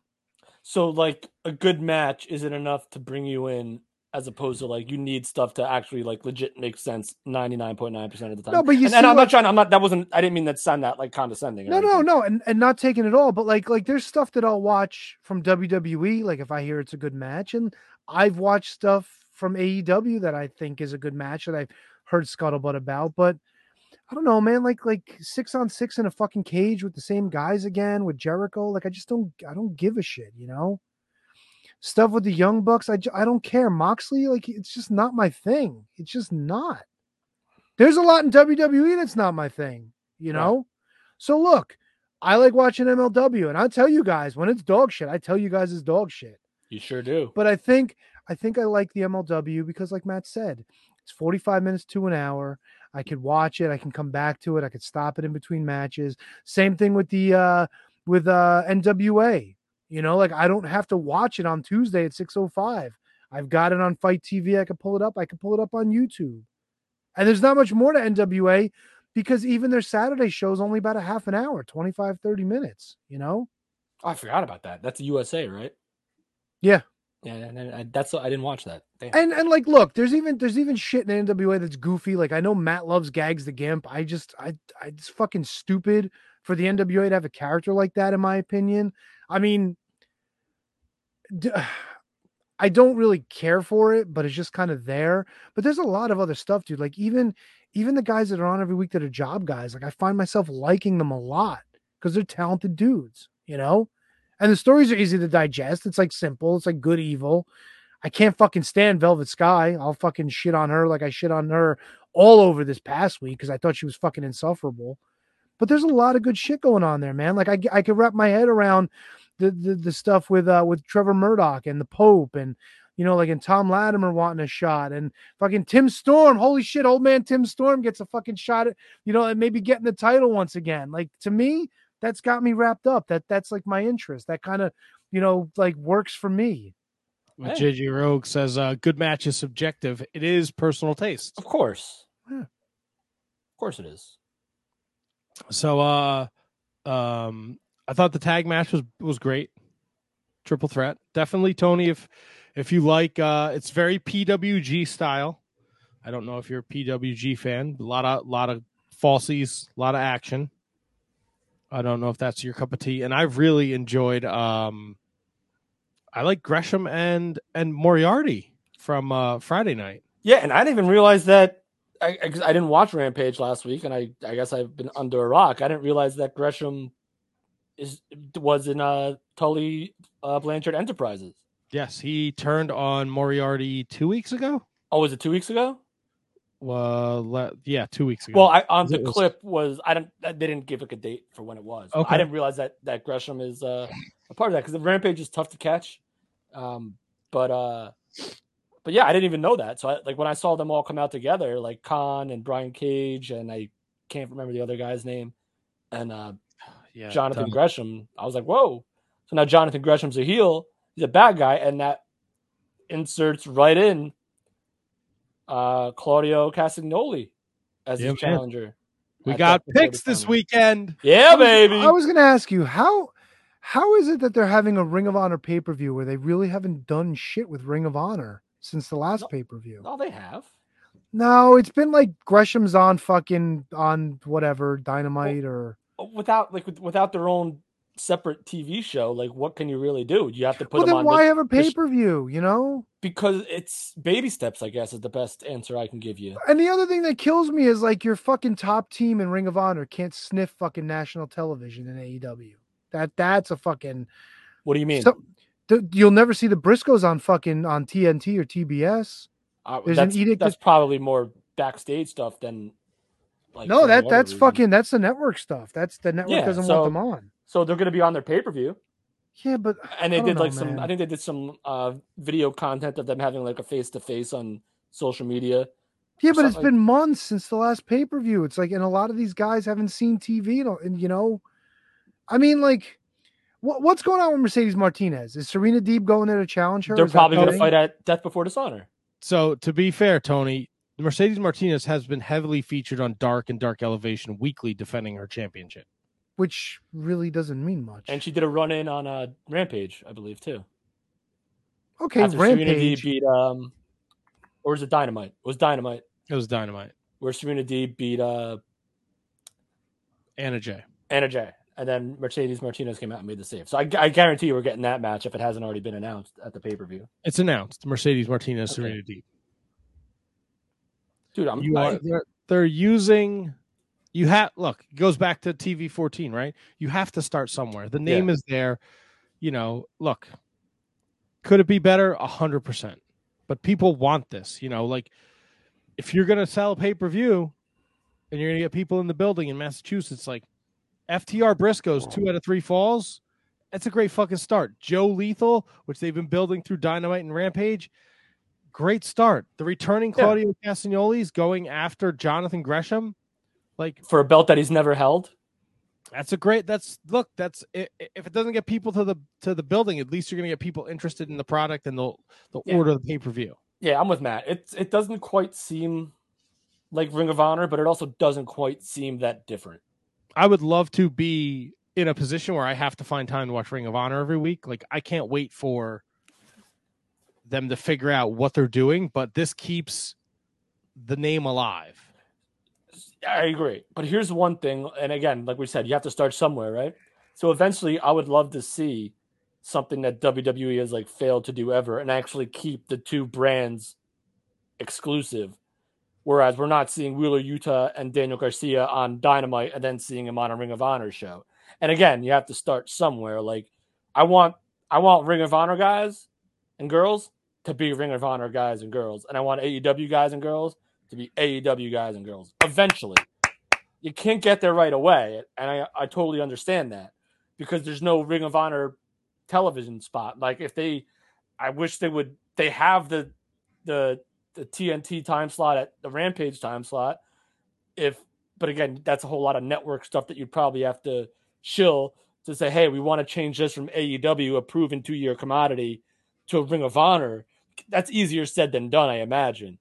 So if they can get like a Saturday, like a 6:05 Ring of Honor, or like a Saturday at like 9:00 Ring of Honor time slot, then you can at some point formulate that roster and keep them separate. And then devote either Elevation or Dark to the Ring of Honor product. So you have, Rampage, Dynamite, Dark, AEW, and then you have, whatever Saturday afternoon, and then Elevation to ROH. That's to me, that's the ideal situation. Again, a whole lot easier said than done. Of course, yeah. The logistics are probably a nightmare, but yeah, you got to. We've talked about this ad nauseum. Like, it's live TV. Some of these talents are not at the level that we're used to, and that's no disrespect, but they're not working 5 house shows and then going to TV, so they're not in a position to take, like, you can't take Daniel Garcia off TV. You can't take Wheeler Yuta off TV. Right. Like, they need to get their reps in where they can. I'm 100% with you, though, Kevin. When this split comes, they need to keep it almost like territorial. Like, if FTR is the Ring of Honor Tag Team Champions, they stay there until they lose, and then they don't show up in AEW for a couple months. Right. And so I guess I'm kind of conflicted now on this because, like, I guess, like, it would be really, really naive of me to think that, like, in the entire, like, future of both companies, like, we're not going to see somebody jump from one to the other. But now make that feel like a real jump and let them, like, stay there. Like, let them be branded as a Ring of Honor guy. Like, make it feel like I left WCW to go to WWF. Or, like, I left, vice versa, ECW to go to WCW. Like, make it feel that way. So even though, 2022, we're not boneheads anymore. Like, we don't believe that the NWO is working for WWF like we may have believed in 1996. Like, so I almost kind of like, I'm cutting off my nose to spite my face in this one. Like, I want them to be separate, but you're also way too naive to, like, not think that keeping FTR or keeping CM Punk or Bryan Danielson in ROH only is a good business model. No, you'll see. I think you'll see your second tier talent going there to work on things, and you'll get people going there. I think we'll find a happy medium at some point, I believe. Yeah, so the pay-per-view Saturday night, we have 5 matches announced. Gresham, Claudio, Briscoes, FTR, Deeb and Martinez, Joe Lethal, and Utah and Garcia. Yeah, And I'm sure they'll throw a couple more in there right now. I think we'll get some like Ring of Honor guys, like ROH originals now. In there, like they seem to like Dalton Castle. I wouldn't be shocked if he's in there. Silas has worked a couple shows. So I wouldn't be shocked if we get some like legit. Who was someone just worked them on a. Oh no, those are NXT X's. Never mind. Parker Bordeaux. Yeah. I was thinking they were ROH guys. No, Parker. People Bordeaux. are apparently there's an ROH guy in that little stable now. It's Arya Davari, Slim J from the Special K, and then Parker Bordeaux. And I think actually John Walter is working Tony Nese, I think, on Darker Elevation. Oh, nice. Yeah. So a lot of stuff going on in the AEW Ring of Honor world. They did announce that All Out's returning to September in Chicago. So that'll be. You mean to Chicago in September? Yes. Flip it, reverse it. Sorry. Drop down. And then this week, Tony, you know you got to watch Eddie Kingston and the Painkiller in a barbed wire death match. Come on. Sorry, the who? The Painkiller? Painmaker. That is a wrestling nickname if I ever heard one, though. It's a Judas Priest song that's been stuck in my head for like 4 days too. So good. Kingston and the Painmaker in a barbed wire death match with the Jericho Association. Oh, in the fucking Shark Tank. Fuck that shit. Yeah, but did you hear Daddy Magic bring up my point about how why aren't they in the cage too? Like all these guys, like what? They're just gonna stand around not doing nothing? Why shouldn't they be in a cage, huh? It's a fair point. Yep. I'll tell you what's not a fair point. Uh-oh. All right. There's a couple fucking problems I have with the NWA here. Okay, what's the problem number one? Okay, problem number one. Why the fuck? And I know, it was explained to you in the interview. No. Who the fuck is Mike Knox? Who the fuck is Matt Cardona with this bullshit? With this fucking shitty family? This fucking dipshit gets a fucking bye to the finals? The Fatal 4? Are you fucking kidding me? I don't agree with it either. I'm totally 100% with you. Totally. However, this was Kevin's buddy. This was the deal that he struck when he turned over Charlotte to Billy Corgan before the Fatal 4-Way. Fatal 4-Way. Bunch of fucking bullshit. He said, you owe me, and he owed him, and he's paying the dividends on what he owes. And then this booger eater brings back Tim Storm, and now Tim Storm just throws the fucking rule book out the window? If you remember, in Tim Storm's final match for Sweet Charlotte, when the NWA Power came back, Tim Storm saw an opportunity after Aldis was pulling shenanigans on him, and he popped Aldis low in that match, and he didn't get caught, but he only managed to get a 2 count. So now here, Tim Storm in the same situation, referee shit-canned, tries to go for it after Aldis had slapped him and showed unsportsmanlike conduct a few times. It's wrestling, though. You can smack your opponent. It's not a closed fist. It's not illegal. But this was supposed to be a gentleman's match. They were trying to keep it. Fucking professional wrestlers. You can't trust Nick Aldis. Well, apparently you can't trust Tim Storm either, because as Tim Storm was firing up into Nick Aldis's nether regions, Kevin Keenan pops his head up from beyond the apron, and then he saw what happened, and he said, "That's it, ring the bell." Kevin Keenan knows exactly where he needs to be at all times. And that's why Tim Storm doesn't deserve another shot. So Tim Storm has been eliminated from this from the race to the chase. Get him out. You know who else doesn't deserve another shot? Kevin's fucking dear, good personal friend, that cheating son of a bitch, Brian Myers. This was a surprise to me. This fucking result really took me by surprise. Because he's got to get in there with his other fucking family member for this Fatal 4 bullshit. So now this is stacking the deck. We got Brian Myers, we got Mike Knox, we've got Nick Aldis, and Nick Aldis's former buddy Tom Latimer. Yeah, but you were former buddy, so you know there's an issue there, right?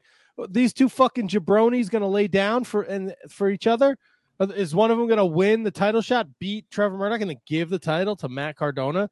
Does he have that much fucking brainwash bullshit power on these two idiots? That's where You know the what? power lies, baby. The power lies in Matt Cardona's hands. Know what I mean? You know what? Oh, it lies in his fucking wallet. He's buying all them fucking figures. So since we're down to the final four, who do you think is going to wind up with the shot at Trevor Murdoch? Trevor Murdoch's a babyface now again, right? No, not really. Well, he was the one that got Tim Storm back, so that kind of made me think. And then his promo that he cut was kind of like, I did what was right. I righted it wrong. He righted it wrong, yes, but when the Pope came out to shake his hand and congratulate him, he walked off on the Pope. So I think it's more Trevor Murdoch is his own man, and he lets the chips fall where they may.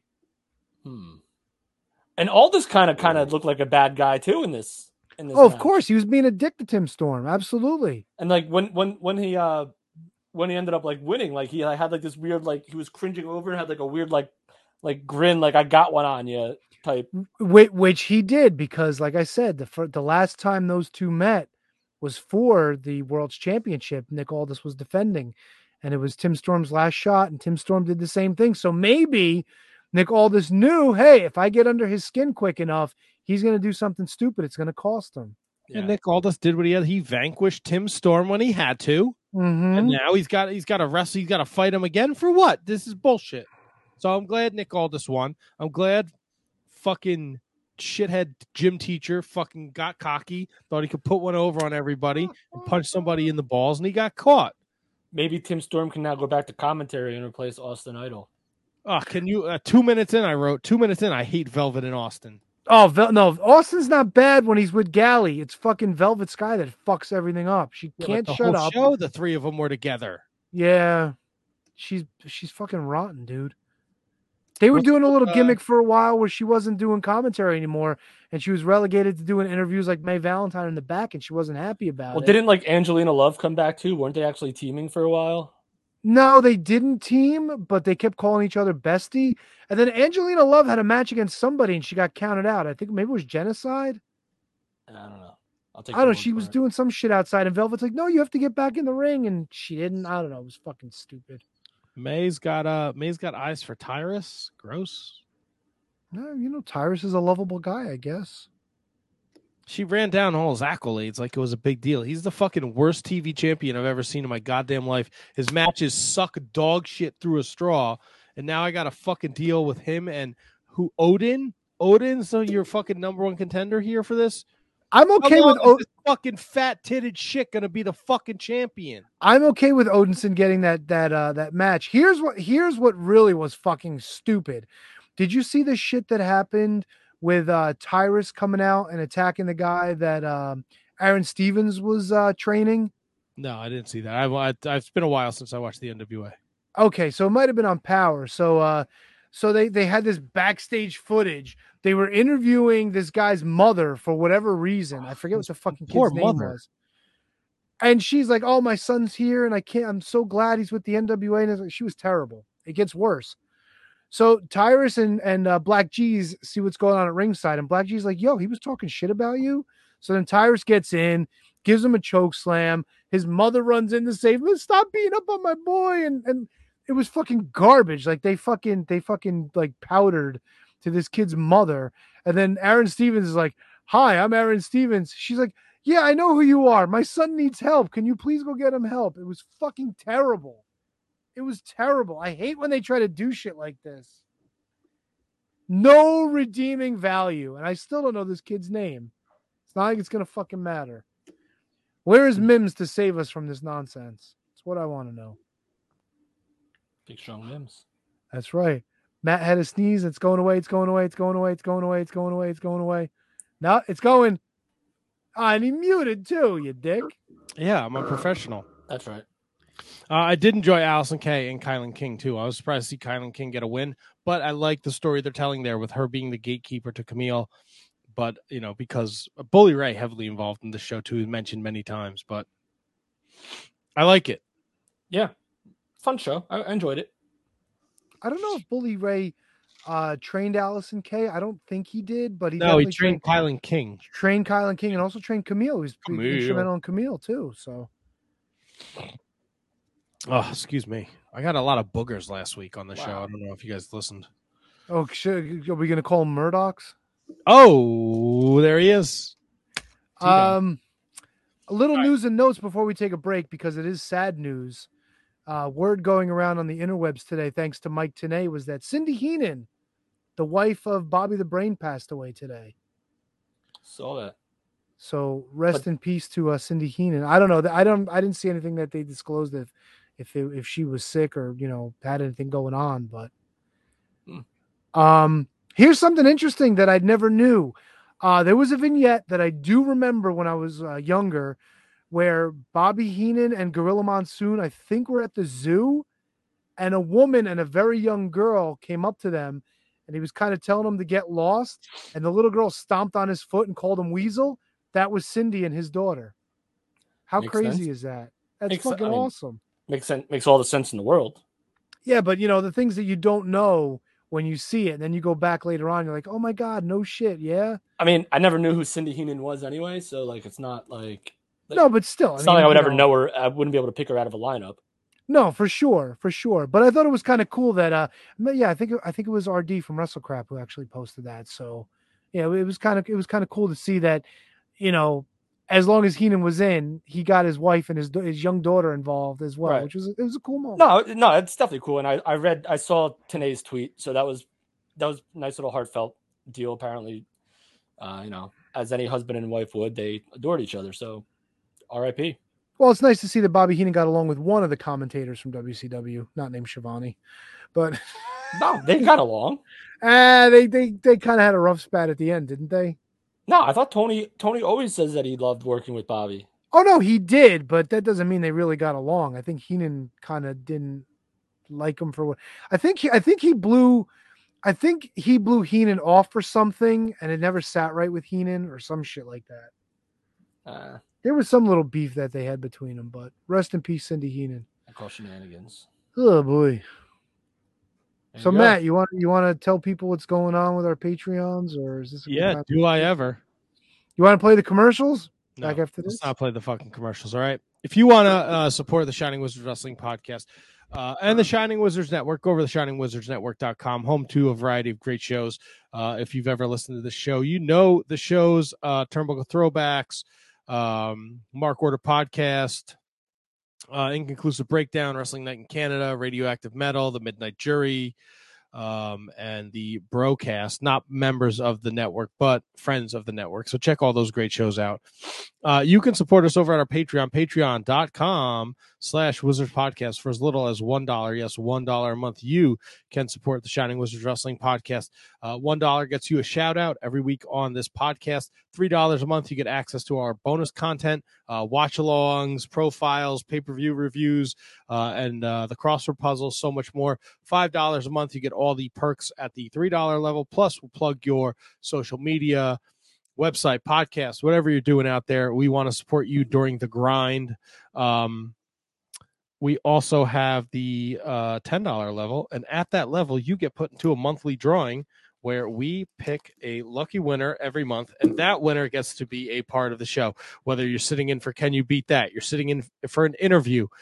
You are picking the Wizards Rewind for that month, and being a part of the show, sitting in, talking about said show. So that happens for everyone, $10 and above. Every month we'll pick a person, and that person gets to decide. We don't decide. You get to decide, the Patreon, what you want to do. Do you like some of the guests we have coming up in August? Do you want to sit in and talk to them? We'll set that up for you. You got a Wizards Rewind you want to do? We'll set that up. You think you can beat Christian Rocco? Can you beat that? You're the next challenger. I don't give a shit what the committee says. So that's happening, $10 above, patreon.com/Wizards Podcast.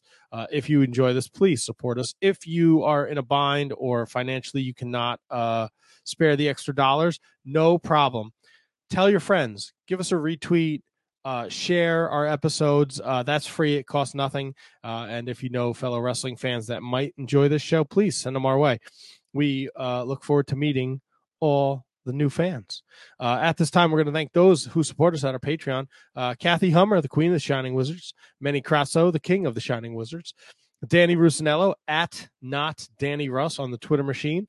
Anthony Rusinello from the Mark Order Podcast. Sean Toe, Sean Calejo, Kate Hensler from the Mark Order podcast, Sour Graps, the SmackDown Rampage Fight Full review. And Kate is back on the Twitter machine at Miss Kate Fabe. Be sure to give her a follow. Matt Garifo, no relationship to the KJG. Maddie Mellinger, Christine Friesendorf, Mark Parloni. Happy birthday, Mark. Kenny Hawsey, the Scotch Drinkmore.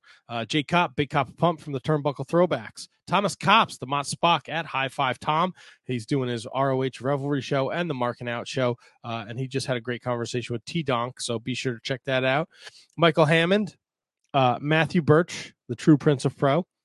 Braden Bergen at Enfuego30. He's our number one fan from Iowa, so be sure to give him a follow. Brendan Haney, Carrie Calling at the Carrie Crush. Ryan Schlong over there at the Mark Order Pod. Asian Joe, who will be in Jersey in October. David Henry Bauer III, his pal Antonio Horseman, makes experimental music at harvestmanrecords856.bandcamp.com/music. Mike Peterson at LOL Mike Peterson. Rob Humphrey. Kevin Rogue, former Can You Beat That champion. He's doing the Year of Pod, where he's talking all things WCW 96 with the Duke. So definitely check that out. He's a funny guy. And at J, I don't know why I don't have this written down. At JJ Rogue Means, I believe, is his Twitter. Yes, at JJ Rogue Means is his Twitter account. So follow him.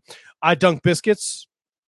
The Daily Smark at The Daily Smark on Twitter. DailySmark.com is the website. They help you find the latest wrestling news along with up-to-the-minute daily podcast. Don't forget, we deliver YouTube videos to keep you in the loop. Roll. And last, but certainly not least, let's see if I can time this up right, the one, the only, Mr. William Mercier Jr. Lives are going to be in William Mercier's hands. You know what I mean? You know what you mean, Kevin. Woo!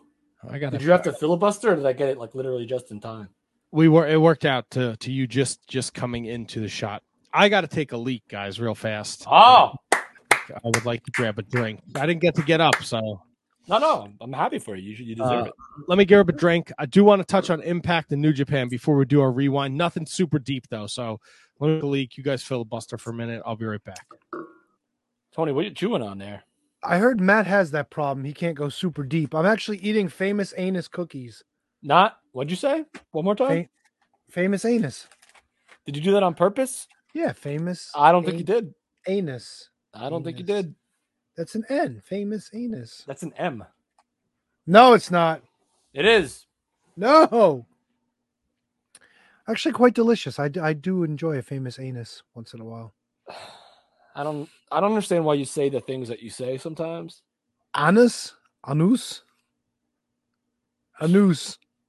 Anus. It's a noose day. Yes, it is. Boom. Boom. Wow, this is the worst filibuster of all time. This is like historically bad. Wait, what's the name of their trombone? What the fuck do they call the trombone? It's not Phyllis, is it? What the hell's the name? No, God, I don't remember. And I played the trombone. Was it rusty? Nope. Well, the one that I'm looking at over there is pretty rusty. Oh, boo! Because I have like 6 of them. That's pretty good. 6 rusty trombones? No. One. I can only see the one. One rusty trombone. What is that? The 12 Days of Christmas? Yeah. Play that rusty trombone, Kevin. Rusty trombone. You know what? I'm so old, I forgot what that even means in like dirty talk. What, rusty trombone? I don't want to know. Yeah, you do. Don't tell me. Nope. I'm sure I knew at one point, but I honestly don't remember what it is. And I'm okay with that. I'm totally okay with that. You ever see oh God, you ever see Full Metal Jacket? Podcast. You ever see Full Metal Jacket? Yes, but not since like high school, maybe. They talk about a reach around. Get you in the right frame of mind for. I don't even know what really that. Well, I guess I know what that is. I guess, but I don't know what it means in terms of the RT. Really? No, I don't know, and I don't want to know, and I don't want to. Wow. If you're in the chat, could you tell Kevin what a rusty trombone is? I'm gonna take this off the screen. and I'm gonna go to Twitter. There you go. Oh boy. That's how I roll. Roll. Don't need to know. Don't care. Don't care. Good God. What'd you have for dinner tonight? Anything good? Pizza. From where? Master Pizza? Yeah. There's a place in Livingston and a place in the Valley by Dillon's. Oh, nice. The good so stuff? Yeah. It was leftover pizza. I just said to reheat it. Oh. No sausage and mushroom, but then I also we have like deli cold cuts, so I just loaded up with like ham, salami, pepperoni. Really? Oh yeah. Look at you being fancy with the leftovers. I watch a lot of Food Network. I watch a lot of Chopped. I watch a lot of, Guys Grocery Games. I watch a lot of Food Paradise, Delicious Destinations, No Reservations. You know I what watch it all. what we were watching the other night over dinner? Oh, do tell. I've never actually sat down and watched it before, but Beat Bobby Flay is such a fucking fun show. I'm just getting into that now because it's at the end of the day, I watch Chopped because it's a cooking competition show and I enjoy it. Yeah. So why I'm branching out into other cooking competition shows. Well, that's it. Like Bobby Flay, they get two people who battle, and then the winner gets to battle Bobby Flay. Yeah, it's Supermarket pretty Stakeout. cool. It's a good one. If you ever seen that, and it's only half an hour. That's the great thing about it. You get two matchups in that half an hour. You're good to go. And Bobby Flay doesn't always win. Like he loses. Yeah, but I feel like that's just like to fill like the margin. You know what I'm saying? I mean, I guess, but it's cool because they don't tell the judges which dish is which. So they present them with the two judges at the end, the two dishes at the end of the competition, and then you just vote on the dish, and then the host will reveal who won the competition. I'm also a big BBQ Pitmaster guy. I've seen that. That's pretty good. That's on Discovery though. That's not on Discovery. I forget. Destination America. They all kind of blend together after a while. So they're all under that Hallmark, like Travel Channel banner. Yeah, if it's not the cooking shows, it's like the House Hunters or like the Fix It or Sell It or whatever the fuck. Right, the flea market like flip, that. if you will. Yeah, but it's all that kind of shit. I'm a big American Pickers guy. I love that show. Like when they just go try to find stuff like junk in people's houses and then try to sell it. Love that. Love like the survival shows, like Dual Survival, Survivor Man. What? I can't go to the bathroom. What are you guys talking Matt, about? we said this was the worst filibuster of all time, and we just got. I asked Kevin what he had for dinner, and he told me it was an awesome pizza. And then he started telling me that he was getting his ideas from like Guys Grocery Games and Pitmasters and all these other cooking shows, and that's kind of how it went to me. I'm not gonna lie, we struggled once you left. I start pissing my pants like JR. You could have talked about wrestling. I did mention it was. I wanted to ask Kevin about Impact, and as soon as you were getting your fat ass up, you were like, "I want to talk about Impact." Well, guess can't talk to Kevin about Impact. You could have talked to Kevin about Impact. I watched it, so I could have jumped right back in. Sorry, I don't get to take a pee break because I have to read the Patreons. We have outdated fucking commercials that the fucking hand jobs from the other shows on the network don't bother to send us. Well, I'm sorry if talking about guys like Guy Fieri offends you so highly. You would think the fucking pizza conversation's right in your wheelhouse. No, but last thing I wanna do is apparently talk you about do a pizza. pizza too much during the day. Jesus, dude, relax. God damn it. You fucking, we got to talk about your bathroom for 40 minutes. Now you want to talk about fucking Food Network. Don't complain to me when it's almost 10 o'clock. Yeah, and you weren't having fun fucking back and forth playing liners for 20 minutes either. That was okay, right? I never said it's wrestling related. Makes a good point, Tony. Huh? Hey, what did you want to ask Kevin about Impact? Kevin, what about Impact? Did you have anything specific? No, I figured we were going to do a 3 count about Impact, so I was going to let you roll with the ball, but oh, my fucking nuts itch. I'll tell you. All right, well, Tony, now I'll roll with the ball, which is a saying that he just made. Oh, by the way, we also Kevin doesn't know what a rusty trombone is, so there you go. That came up as well. We talked about that, yeah. Yeah, we talked about Kevin's trombone. Yeah, you should ask for one. Well, I have one over there. JJ Rhodes said he was sending a link, but we haven't gotten it yet. So all right, cool. All right, Kevin, talk about Impact. All right, well, Matt, you watched it, right? I did watch it. You know what? Harken back to Tony's conversation earlier about TV14 bra and panty matches. Chelsea Green and Mickey James started their match off with lots of kisses. Yes, Ooh. But they did a good thing about playing that off about like the whole Trish Stratus Mickey James thing. So it's kind of like passing the torch to dude, Matt. I don't know what you thought about this match, dude. You know what? I might start a segment, Matt. My favorite wrestling match of the week. Oh, and this was my favorite wrestling match of the week. Really? Mickie James and I mean, maybe it's because I just watched it like yesterday, but it's fresh. It's recency bias. I love this match, and I love the feud that Chelsea and Mickie James have developed. Like I said, I called it too, that Chelsea was eventually going to turn on Mickie, and she did, and now they're just having bangers. And then Mickie kind of walked out saying that you're only as good as your last match. And so I don't know if Mickey's taking some time off from the Impact ski, but I don't know. But I love this match, and that's the one count of it. Yeah. Can I interrupt? Is Mickie James kissing women like a thing? I found that she kissed Jillian Hall at one point. She kissed Alley Catch.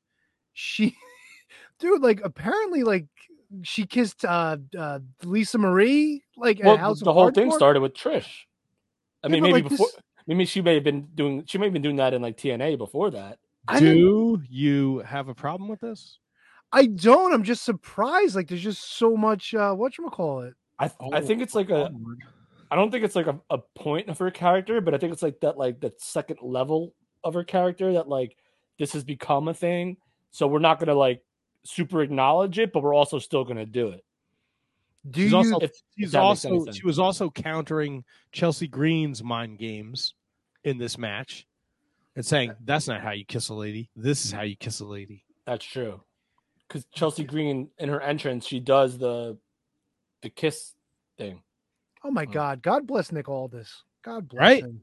Oh, Yeah, what a God bless national him, treasure! right. What a national treasure he is. God bless Broski. Yeah.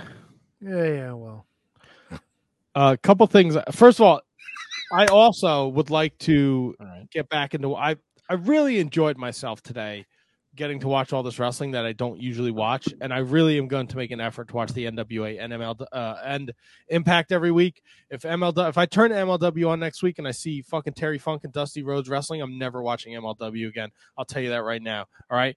Stop with the fucking bullshit from the past. Give me what you've already taped. Show me your fucking 60-man battle royal with the fucking midget and the blue meanie. All right. This Impact show was it was awesome. It was a great show. If you're sleeping, and I think I've said this before, and I'm sure Kevin has said it 1,000 times, don't sleep on Impact, man. If you're fucking wasting your time watching 3 hours of Raw tonight, 2 hours of SmackDown, and you're fucking miserable, you're not enjoying it, bro, just take 2 hours, whatever 2 hours you want. Watch Impact, man. This was a good fucking show. The matches were solid. Great stories. Although, not going to lie, Kevin, that weird shit with Rosemary and Taya Valkyrie where they go to the dead, fucking weird, dude. That was my least favorite part of the show, and it was the longest part. So, okay, Tony, I'm going to paint you a picture. It was bad. Tony. Rosemary wants to go find Havoc. She's gone to I wrote it down here. To the undead realm. Undead realm, right? So she's bringing Taya Valkyrie with her, and Rosemary has very strict instructions. Do not stray from me. Do not go into the light. Don't go to the light. Don't do anything. Stay with me. And they go into the undead realm, and Taya Valkyrie's acting like a bozo the clown, and then she hears some monster feeding on something, and she gets spooked, and then she wants to know. She has some ridiculous question, and Rosemary starts talking about some nonsense, and Taya goes to the light. She finds Havoc. No, but she doesn't find Havoc. We don't find out that it's not Havoc yet, Kevin, because then Rosemary follows into the light. And then Rosemary and then she touches Havoc, and Havoc turns around, and Taya Valkyrie's like, "Oh, good, now we're all here." And she says, "Meet my friend, Jessica." Yeah, so it's not Havoc. Not Havoc. Well, It's I mean, not it's Havoc. the same person, but yeah, but it's just. And then that's how we end it. And it's just like it's. Is this a Joseph Parker thing? It might be. Or now we're gonna get Jessica and she's normal. Maybe. Oh God, Tony, I think you froze. I'm frozen. You're back now. There. But yeah, Matt, this would have been cool if it was like. I get the attempt, but like, dude, it was all in front of like a blatantly obvious green screen, like that. Like that's it. Like you're like we're like, it was like a 1980s like Land of the Lost like TV show where it just looks so cheesy and not what Impact used to do with like the Hardys or with like the other stuff, like the even like the Fun House, whatever that shit was, the House of Fun that they did. It was just like Wrestler's House. Yeah. It was just so bad, and it was so long. And Havoc, they did a good job in their roles, but it was just so brutal. I enjoyed the Violent by Design recap and the match and the aftermath. That we don't know if Violent by Design is on one page, and we're starting to see that Sabin and Shelley both have eyes for the Impact World Championship. And then they'll be fighting on Thursday night to see who fights Josh Alexander at Emergence. Yep. So that was good, and the Violent by Design stuff has actually started like I guess it started last week when Eric Young hadn't been seen since the last show, and then he comes out and blames them for all this shit. And it's like, we used to say that this world belonged to us. And he's like, no, this world belongs to me. Diener and Joe Doring are trying to prove themselves. It's a pretty decent little story. Yeah, no, I'm enjoying it. Macklin James Storm was a very good match. I enjoyed that a lot. Yeah. And post match, the lights go out.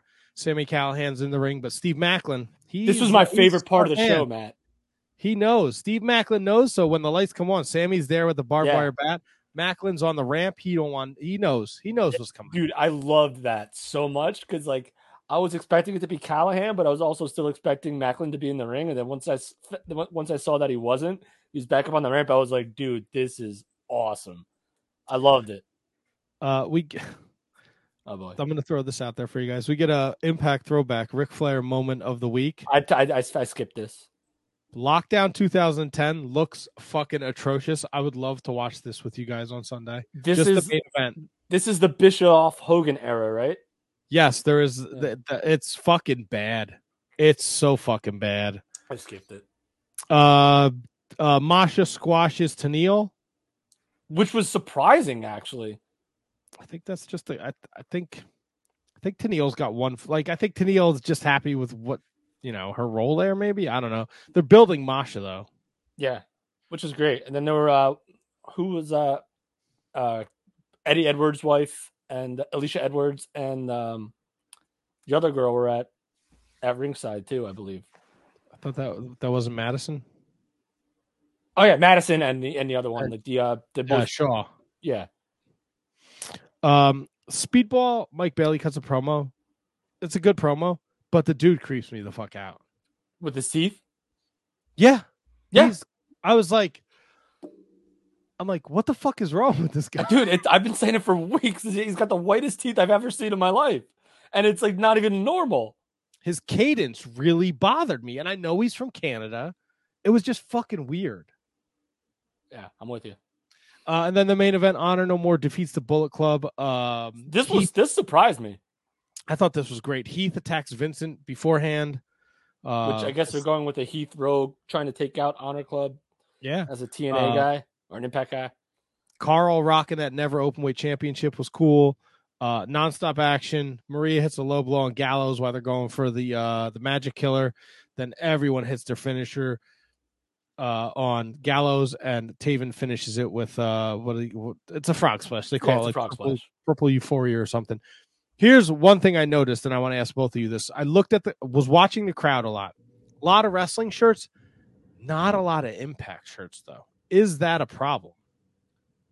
No, because I think most of these people are probably wrestling fans that came to an Impact show and not necessarily Impact fans that came to an Impact show, if that makes sense. Like, and also, like, who knows? Well, like Shop Impact is a thing, I guess. But I don't know if Impact has lots of like cool looking T-shirts. I don't know if are they like the same way as AEW is? Like, no, they don't They don't even put out near the amount of volume. But I mean, are they associated with pro wrestling tees? Like AEW is essentially AEW is pro wrestling tees. Like Shop AEW is pro wrestling tees. I think they have a store on. Like, and look, it was only the fans I could see. It wasn't like, but there was a dude by the entrance. He had a Seth freaking Rollins shirt on, and in the front row there were like 3 kids that had the Bloodline T-shirt on. So yeah, so that's to my point where they're probably wrestling fans because this was on the road. This wasn't like in like this. I think this was in Atlanta. I want to say. Yes, it was at what's where they do at Center Stage. Okay, all right. So yeah, so this is probably wrestling fans that went to see Impact as opposed to maybe diehard Impact fans that went. Why to see wouldn't you Impact. like bring them T-shirts though? What do you mean bring them? Like, why wouldn't Impact bring them like fucking Impact T-shirts just to give away to wear? Yes.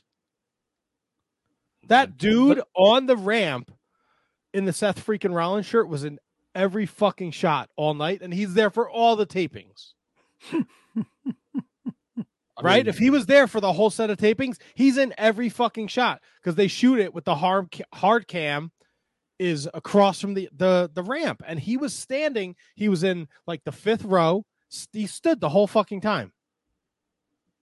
I mean, you think it's a situation where they're hoping like WWE fans will tune in and go like, "Hey, this guy's a WWE fan and he's here watching Impact. Maybe I should watch Impact." I think that's a bit of a reach. I just think it's like, why are we going to give away stuff for free here right now? I mean, you're essentially giving away free advertisement for WWE. Are you? I mean, it just takes one person to Google Seth freaking Rollins. I mean, if you're watching Impact Wrestling, you already know who Seth Rollins but is. you can't assume that because there's of course people you can. You can't assume the other way around, but you could 100% assume that if you're watching Impact Wrestling, you've already watched WWE your entire life. I think that's completely opposite. I don't think you can assume that there. I bet you there's look, we've talked to people. Gino Gotts never watched WCW in his whole fucking life. Different time, different day, different. Yeah, but why is it you don't like the WWE? You watch Impact. Why because do you have to watch it's a lot easier to find. It's a lot harder to find Impact Wrestling than it is to find WCW.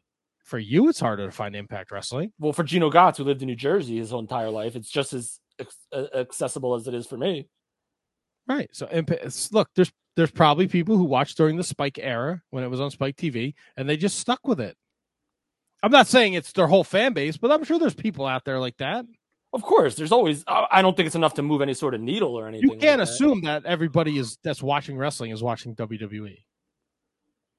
I think that it's a good, educated guess, but you can't assume. I'd feel I'd be 90%, 95% positive that if you're watching Impact Wrestling, you already know who everyone on the WWE roster is.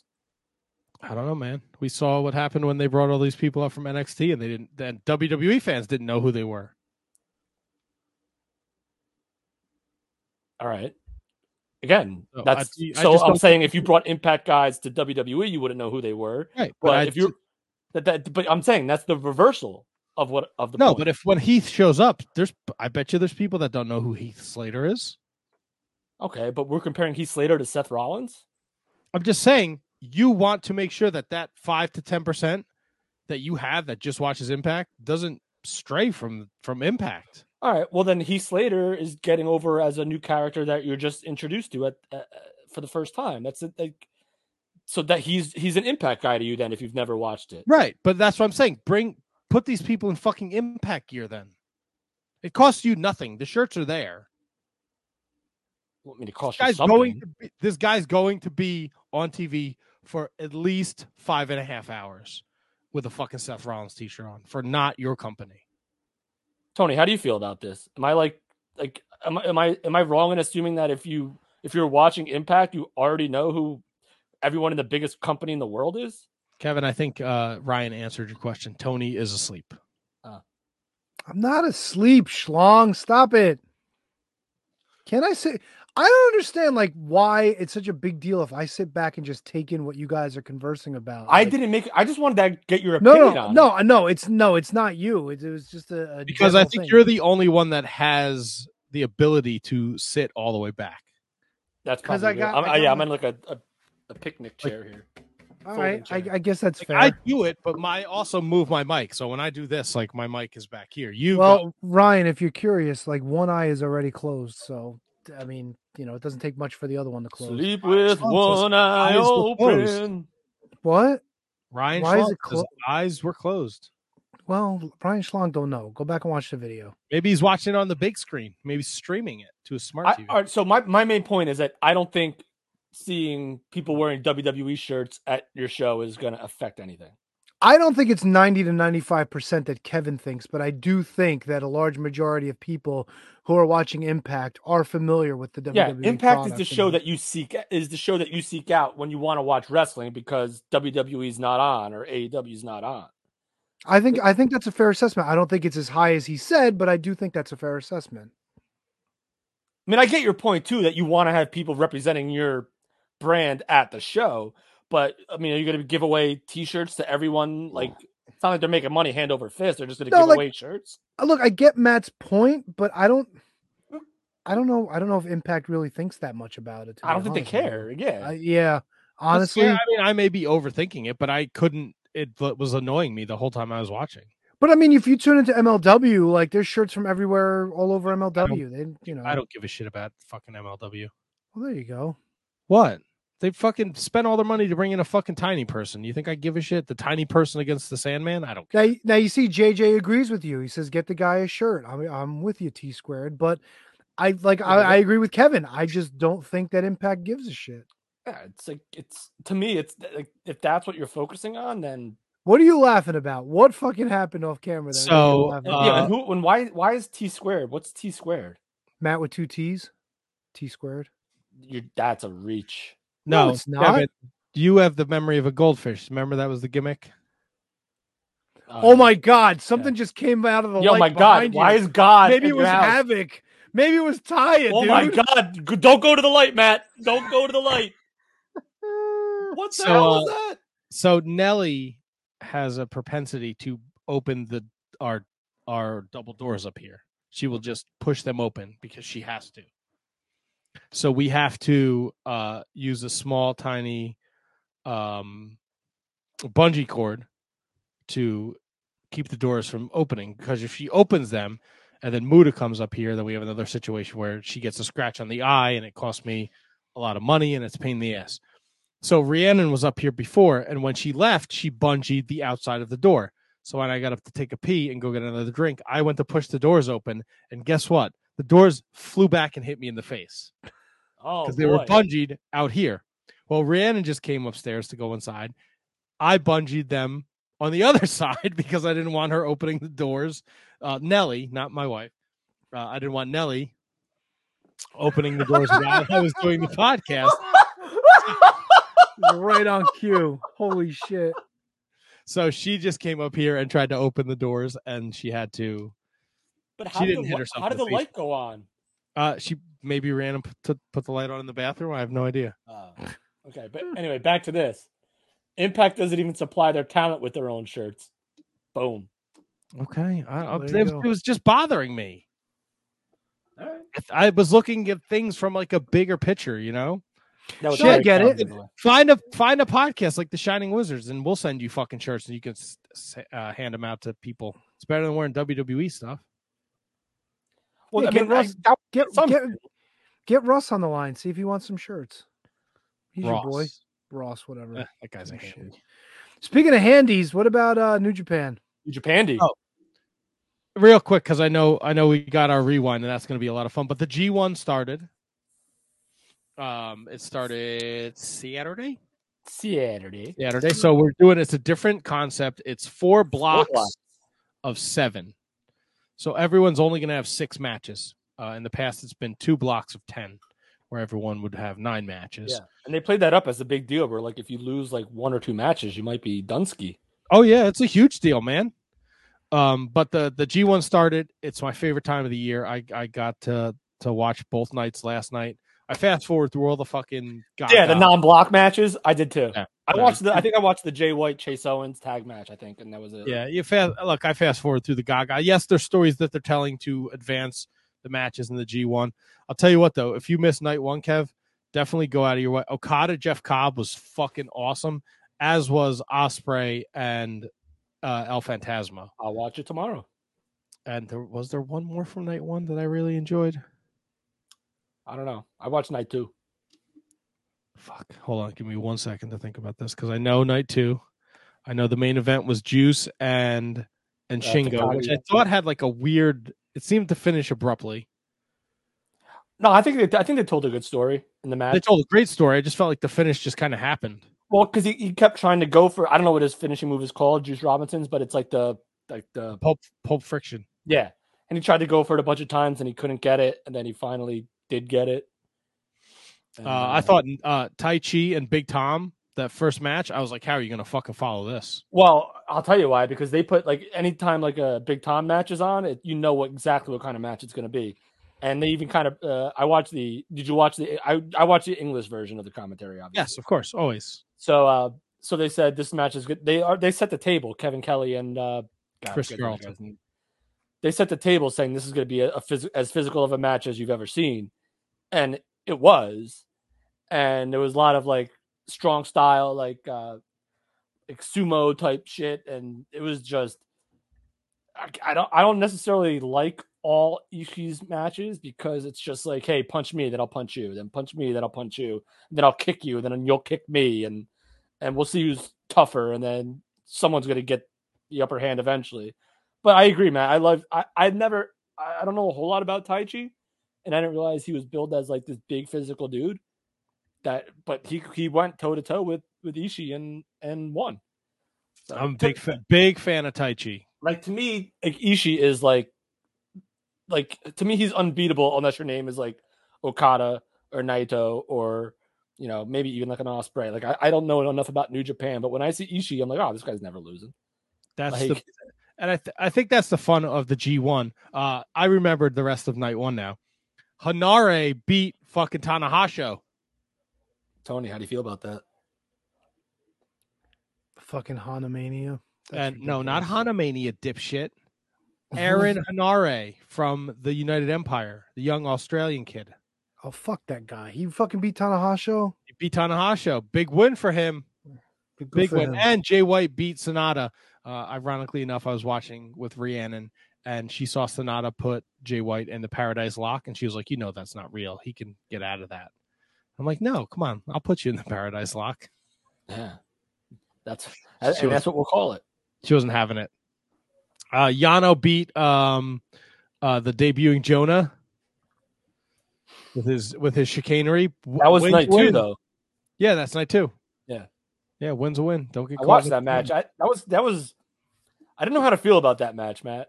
That's how the Yano matches are, man.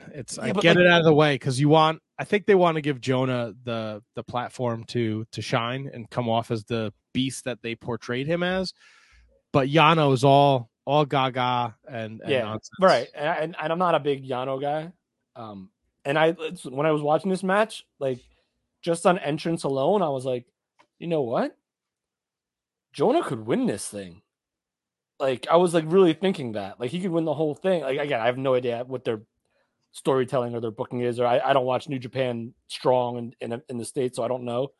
But then like after the match, I was like, yeah, maybe not. Maybe he's just there to. Nah, the thing with the G1 is the way it's booked. It's round robin, so the wins count. They don't really. So like Hanare beating Tanahashi is huge. But that might be his only win of the tournament. Oh, and God, the same thing goes. Yeah, but that's just the way the booking is. And then post G1, they kind of you can put the United Empire against Chaos or whatever you want to do. Same thing with Yano. Yano always ekes out a win here and there. Like last year, Chase Owens beat Okada, I think, in the fucking G1. God, you gotta respect New Japan for stuff like that because that would never happen. I mean. Maybe it was Tanahashi. I don't want to speak out of turn. Yeah. Well, either way. Oh, Tamatonga beat Okada last year. All right. Well, Tamatonga's a little bit more believable than Chase Owens. I guess. I mean, I don't know. Yeah, but you get like that's we get. I mean, I don't know how they're going to do it with the 4 blocks, but as we get more into the tournament, they're going to play in the factor of, the beating this guy took. Like Kenta and Zack Sabre Jr. beat the dog shit out of each other. That was a phenomenal match. I really enjoyed that. I mean, that's a Zack Sabre Jr. match, like right. That's like and a Kenta match. Like that's just like technical wrestling. Like, but then, Zack Sabre was loud as hell in that match, screaming, calling people, just slinging this insults and all that crap. Well, that's how they have to. They're still not allowed to vocally cheer in Japan. They can only clap. So, like if you get a chance to watch night one, Jay White Sonata, Jay White talks the whole fucking match, trying to get the crowd to chant Sonata. But as he's doing it, they're clapping to it and kind of cheering Sonata on. So it's you have to get creative. But yeah, I didn't know that. That's pretty wild. Yeah, so that's the New Japan in a nutshell. The G1's going on. A couple weeks, I'll be recording my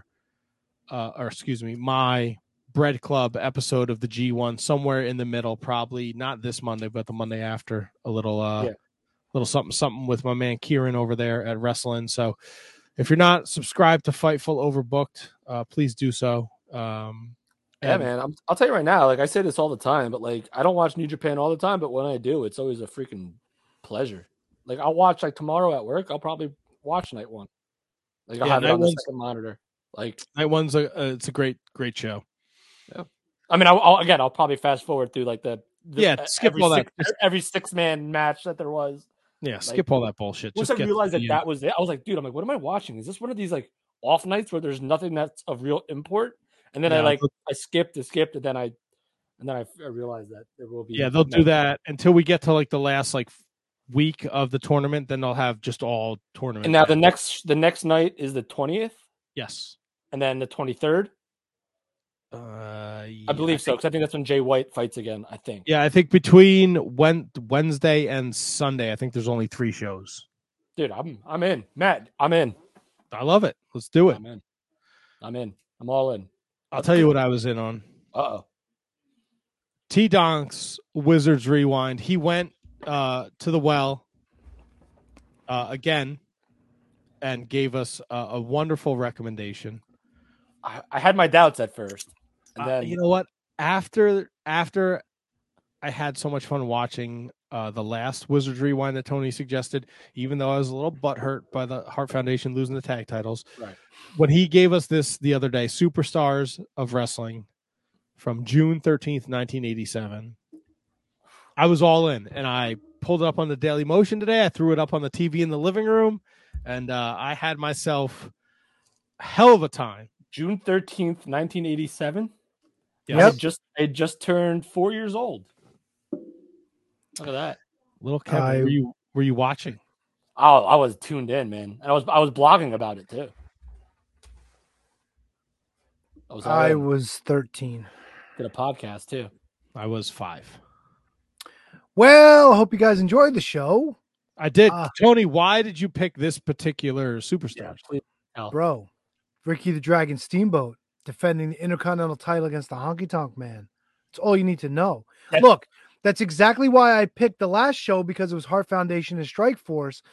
And then you just get the gold that surrounds that matchup. And there was, I would say this was about a 0.95, whereas the last show we watched was really loaded because Survivor Series was around the corner.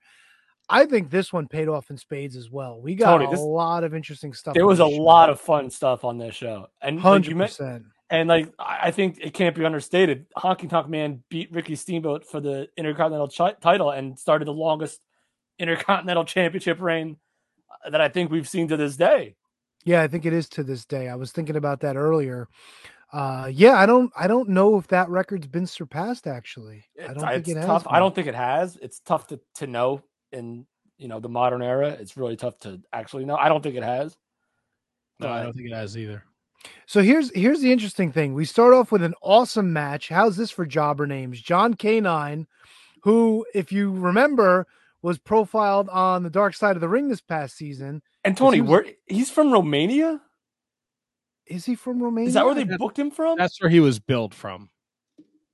But he's Canadian. He was from Canada. Yes. But that was so weird. Like, from Romania. And I was like, oh, who's from Romania? Johnny K9. That didn't sound right at all. Listen, don't short sell Dusty Wolf, his tag partner, jobber extraordinaire in the 80s in the WWF. Oh, I'll get to that. Taking on the British Bulldogs. Dude, I don't know about you guys. Johnny Canine was getting a lot of offense in here on Davey Boy Smith. Like he was like working. I got a couple things I want to ask you here. Okay. Did Davey always walk Matilda? Yes, because Dynamite didn't want fuck all to do with Matilda. I believe that's true. I got a book because he pets Matilda at one point. No, he Matilda, does, but Matilda chases Canine out of the ring, which is weird because they're both dogs. Yes. Right. His offense, but they did like that leapfrog thing where they were way too close, and Canine definitely clipped Davey in his ding dong, and then he rolled out of the ring. Yeah, he shit canned himself on that one. That was fucking hilarious. I wasn't even there. I wrote down Bruno sucks on commentary. No, Bruno was awesome because he's like, I think he lost his balance and he just got tossed out of the ring. I thought it was good. Here we go. Vince thinks Matilda is the one and only reason for the Bulldog's success. His words. His exact words. I'll give you one better. Jesse Ventura called her an attack dog.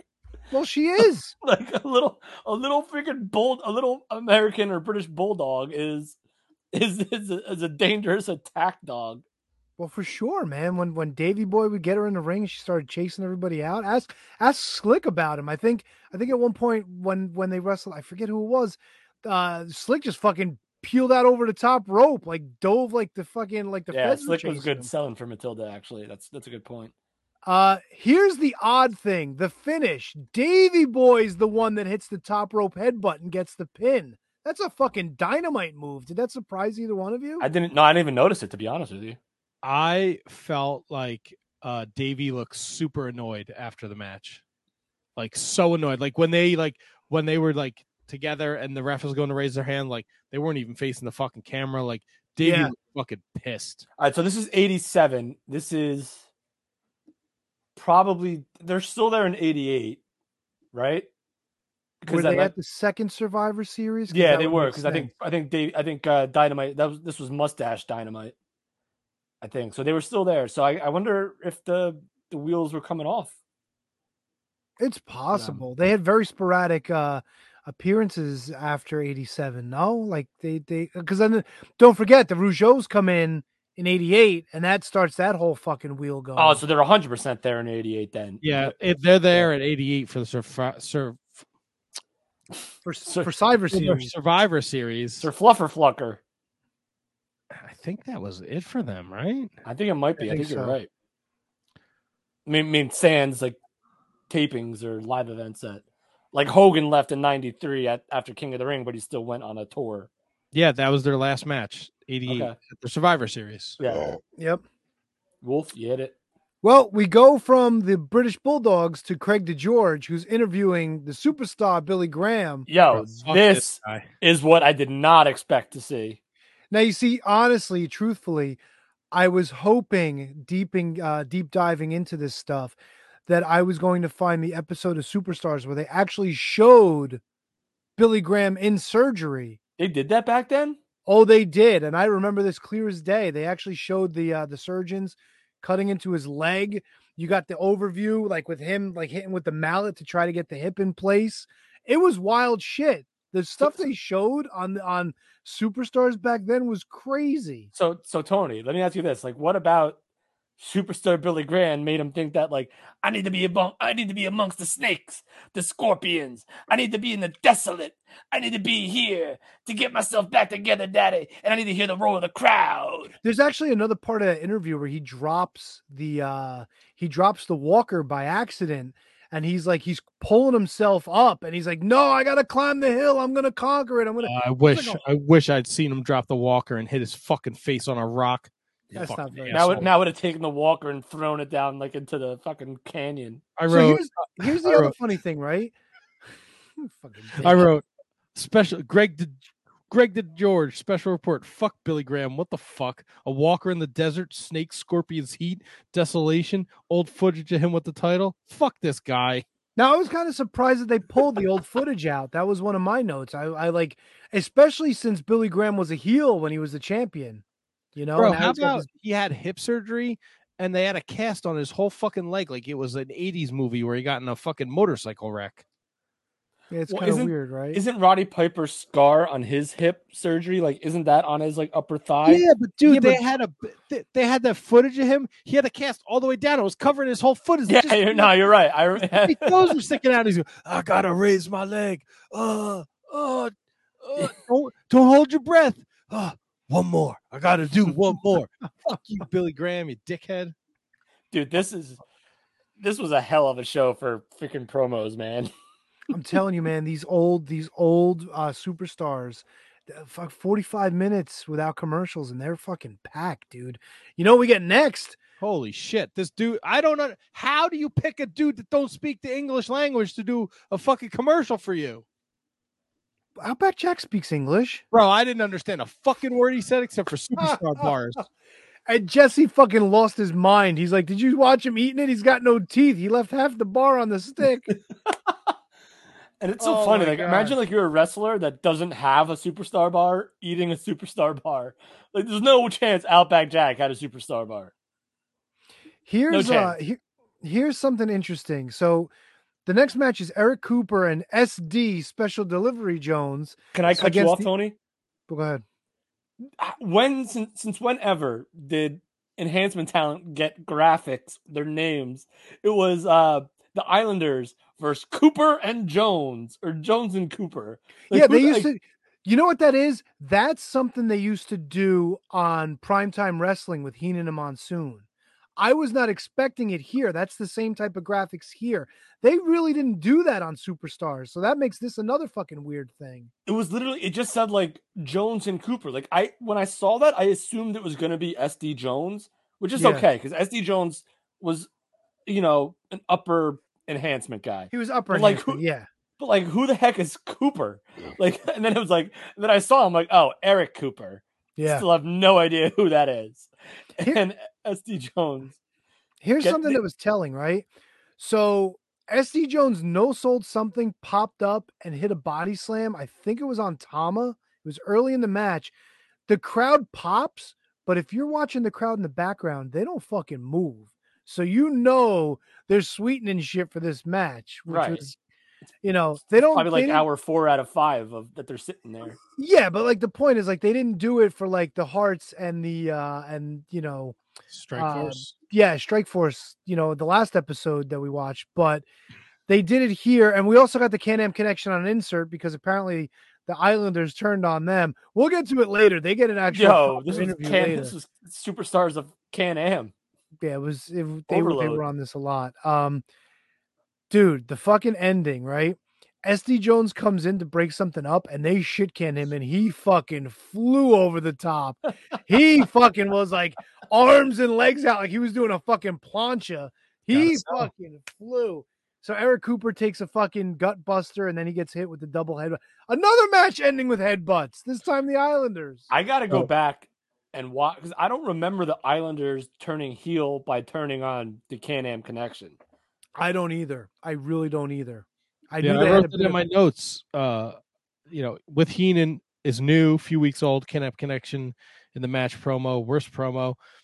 And then they do the voiceover. Fink's come to Worcester, and you're gonna see June 29th. Your selling point is JYD and the tag team of Billy Jack Haynes and Ken Patera. Are you fucking serious? I said, is that a seller? Well, I feel like that was. I think that was par for the course back then. Not everyone was Hogan and No, I mean, Andre. look, they did the voiceover during the first match, and it was at least Jake versus the Honky Tonk Man, July 11th. But you didn't know at that point. But Honky Tonk Man wasn't the champ. I'm sorry, Tony. Yeah, no, he wasn't at that point. But that's setting that up. Now you got a title match on your hands going out for that one. And they going back to they Honky Tonk Man won the belt, but they made it seem like he didn't deserve it, and it was a major upset. We'll get to that. I know, but yeah. I wrote Haku thrust kick, beautiful double head putt finish. Yuck. Oh, yeah. Bruno still stinks. I mean, it's the Islanders though. Headbutts, they got hard heads. That's kind of the gimmick. We get into that later with JYD. That's coming too. Speaking of Can-Ams, apparently we go to the back. This is Mean Gene's first interview of the show with the Can-Am connection. Fucking. I just put Rick with a shit interview. Holy cow, Rick Martel was terrible on the fucking microphone. Dude, oh my it was God. bad. It was like the worst. Like, and I get it. It's 1987. You can't cut and redo it. Cut, redo it. Cut, redo it. But that might be the worst promo I've ever heard in my life. And then Tom Zink didn't do many favors by. No, you can, but I think that might have been like, well, this is as good as it's gonna fucking get. By the way, real quick, you brought up the announcement for Worcester with the show coming up. Billy Jack Haynes and Ken Patera didn't form an official team until that November episode that we watched. Because remember, they were feuding with Demolition at that point, right? So this was like fucking like, let's test it out on the house shows and see how it goes. So I guess it did well enough where they fucking pumped it out. That's wild shit. So random. Like I would never put them together as a team. Oh, weird, right? I said Mean Gene hyping Boston, Beefcake Johnny V, Tito Butch Reed, Can-Am Islanders. Martel's promo sucks, but the hair, Zenk, no better. Yeah, exactly. No, I think Zink was a little better. No, he was dude, he kept looking at the ground and he kept like he was bad. Yeah, then you wonder why he fucking quit. He was like, yeah, fuck this. It's like, let me go hang out with El Gigante. That's all. Fuck but then that's why Jim Ross says that Tom Zink didn't give a shit. And, all right, let me ask you guys a question. Were you disturbed that they showed this fucking footage from Predator where Jesse Ventura is just slaughtering everybody with this gun? No, I love Predator. Yeah, but this is a fucking Saturday morning show that's targeted to like kids because kids are watching the wrestling. All I wrote was, holy shit, this was violent. He must have killed like at least a dozen people in this fucking footage. I wrote while we were having our TV 14 conversation, I flipped to this page of my notebook. I went, TV 14, kids watching Saturday morning. This is fucking wild, bro. They show him, he loads the fucking gun up. Yep. And he is out there just blowing motherfuckers away. Yep. It's the 80s, right? Yeah. It's fucking wild. But I mean, they also marketed Rambo to kids in the 80s. No, I get it, but like, yeah, they had Rambo action figures and everything. Yeah, I had them all. It's 2022 though. I'm watching this going, yeah, what the fuck? I'm fucking 5 years old. I'm watching this with the old man at fucking 11 o'clock on a Saturday morning. Yeah, I'm usually right there with you on this sort of stuff. Like I'm usually like aging, like timing is like makes you think differently. But I didn't think of that at all when I watched it. I was like, all right, cool. Dude, I don't even think we're 15 minutes into this show. There's still so much more to go through, man. This is a fucking packed show. We get the return. I don't know where the fuck he went. I wrote the same thing. Of JYD and Terry Gibbs. I just want to say the greatest line ever was Jesse Ventura was like, I know I'm a movie star because Bruno Sammartino asked me for an autograph and I didn't give it to him. Good call. Good call. I forgot about that. It wasn't until that point. I didn't realize Bruno was on commentary this entire time. Until he said that. Then Bruno started chiming in on stuff. And then when we'll get to that part later in the main event. Yeah. We'll get there. There. I have punch to the head. Terry Gibbs tries punching JYD in the head. He gets the headbutt. Dude, he gave Terry Gibbs a lot in this match. Like Junkyard Dog, he does the falling headbutt. Gibbs moved out of the way. Gibbs went for an elbow, moved out of the way. The only thing I was disappointed in, JYD didn't do the fucking headbutts on the ground. He would get on all fours, give the headbutt, do the pat, roll over, do another headbutt. They didn't have that in this match. He wins with the power slam. And all I brought in, bunch of kids who can't dance for shit. He brought in a bunch of fucking idiots from the front row to dance with him. They were fucking terrible. I wrote all these dumb kids dancing. You guys are savages. They kept saying like he's back. I don't know where he went, and then they kept saying he's bigger. And at one point, I don't, because now like hindsight, we listen to all these podcasts and they're like he didn't take care of himself and he ate like $100 worth of vending machine stuff. Jesse tries to put over like he's in the gym, right? But Vince just keeps saying he's bigger, and even fucking marble mouth fucking Bruno, who's I don't know who's harder to understand, Outback Jack or Bruno, tries to put over that he's bigger and stronger. Did you notice they were trying to talk like he was working his head too? Like, how do you train your head? Yeah, I noticed that too, Tony. Like they said, like not only does he look like he's been in the gym, but his head looks like it got bigger. and then the fact that they don't do the headbutt spot was just like why mention his head being it was larger than He wasn't, it was very bizarre. And he wasn't around for long in '87, was he? I think he went back to WCW at some point too, didn't he? Around this time, or was that later? I think that was later. He probably went maybe like to the territory, like maybe like Memphis or something like that, or Well, I don't know. I'm just speculating. JYD wasn't at WrestleMania 4, right?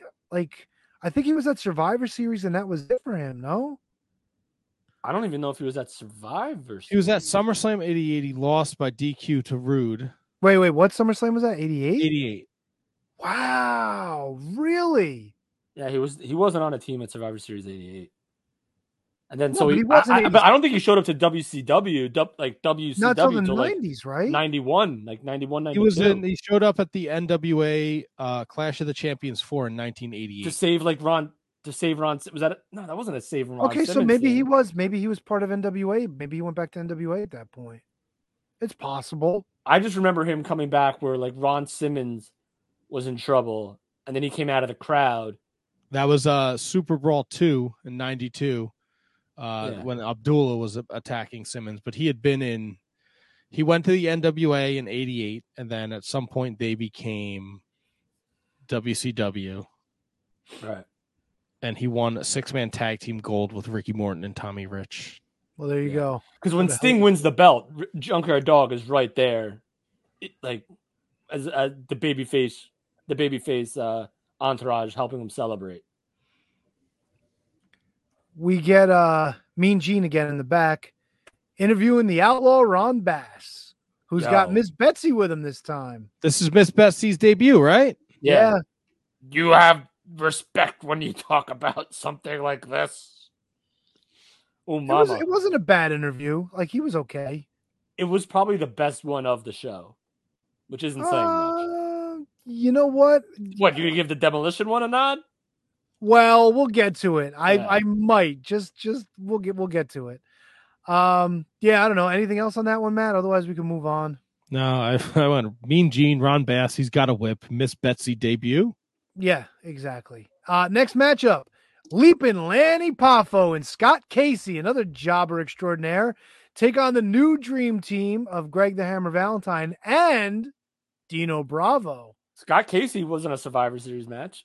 Yeah, that's like a year later. 88. So he's still. Well, here's the other thing, right? So, like, we get a poem about Jesse Ventura and Predator, which was sort of like, it sort of boosted Jesse, but then still called him a meanie. So it was kind of like whatever. Yeah, it didn't really make sense. And Vince McMahon was like, ha, got him. But like, no, nothing he said was super insulting. He can suck his own dick. Like, nothing that he said in that poem was like, he didn't have to hire an intern. God damn it! He's the if you taught me that, I would have saved myself $12 million. Sorry, Kev. So here we go. Like, it just didn't seem that like offensive where Vince McMahon had to like laugh like hysterically like he buried Ventura. It was like the most benign burial ever. So here's the crazy thing about this match, right? Scott Casey controlled a lot of this match. He was giving fucking arm drags and hip tosses to Dino Bravo. He was looking like $1 million. So he gets him fucking down. Lanny Poffo comes in a House of Fire, goes up and hits the moonsault right away. It's like, holy shit. Even Jesse's like, whoa, we almost had a major upset here. And then fucking Poffo gets cut off with the kick from Valentine on the outside. The side suplex finishes for Bravo.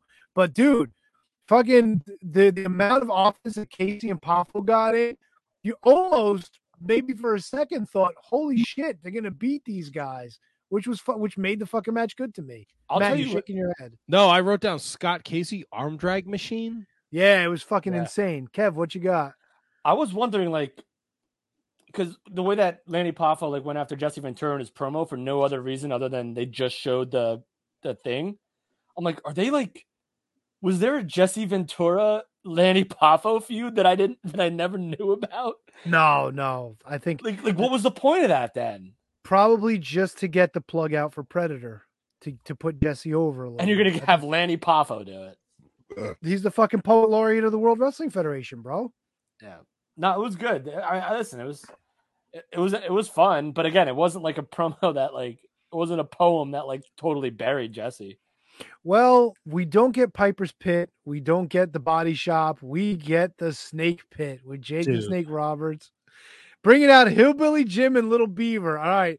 I didn't realize that. I mean, I sort of remember that the Hillbilly Jim King Kong Bundy feud continued. I didn't realize it. Didn't remember that Little Beaver was still being brought into this. They showed footage from WrestleMania 3 with Bundy dropping the elbow. No, the common misconception is that Bundy like splashed him, which he didn't do. He just dropped an elbow on him. And Little Beaver was an okay promo. At first, I hated it, and then I watched it back again. It was kind of like, all right. I mean, he called him a fat you-know-what, but whatever. And Bundy's a big coward. That's all I got from it. No, Hillbilly Jim had a good line before like the music started playing, and Hillbilly Jim's like, it takes a big toad.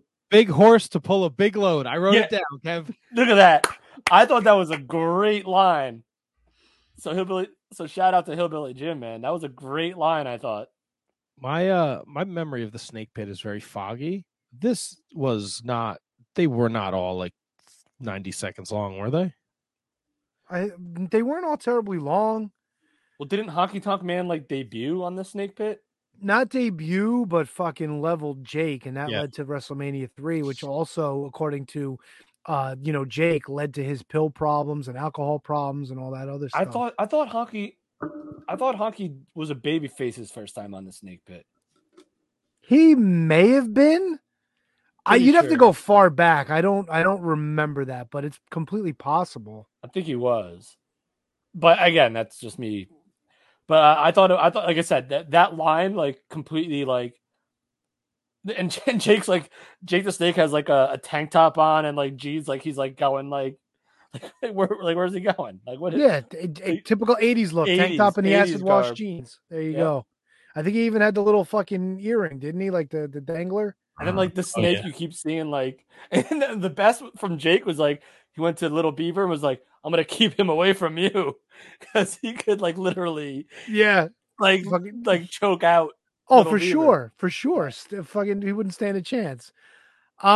This is weird knowing what's coming up. We get a promo from Ricky the Dragon Steamboat about being on a natural high and not doing drugs. It's a PSA, Tony. I understand, but it's kind of weird that this guy's about to go out and fucking lose his title, and here he is cutting a promo trying to be like the almighty babyface. Kids, don't do drugs. Go live on a natural high. Holding the belt. Little did he know for the last time. As we get into our, not even the final match, but our main event, the Honky Tonk Man challenges Ricky Steamboat for the IC title.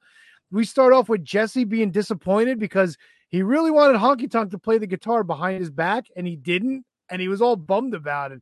He's like, oh, he's not going to do it. Other note I have, notice the crowd is hot for Steamboat and are all cheering as compared to the earlier match where SD Jones got the body slam and the crowd like popped, but nobody moved. Vince once again harping on the fact that Honky Tonk Man did not deserve a title shot. Right. Jesse chimes in at one point and says, well, maybe because he got that big win over Jake at WrestleMania. And Vince was like, did you call that a fair win? He's like, well, he beat him, didn't he? Like, so it was a little back and forth there. But dude, yeah, Vince was not about Honky Tonk Man getting a title shot here. Really putting over the fact that he did not deserve to be in this spot.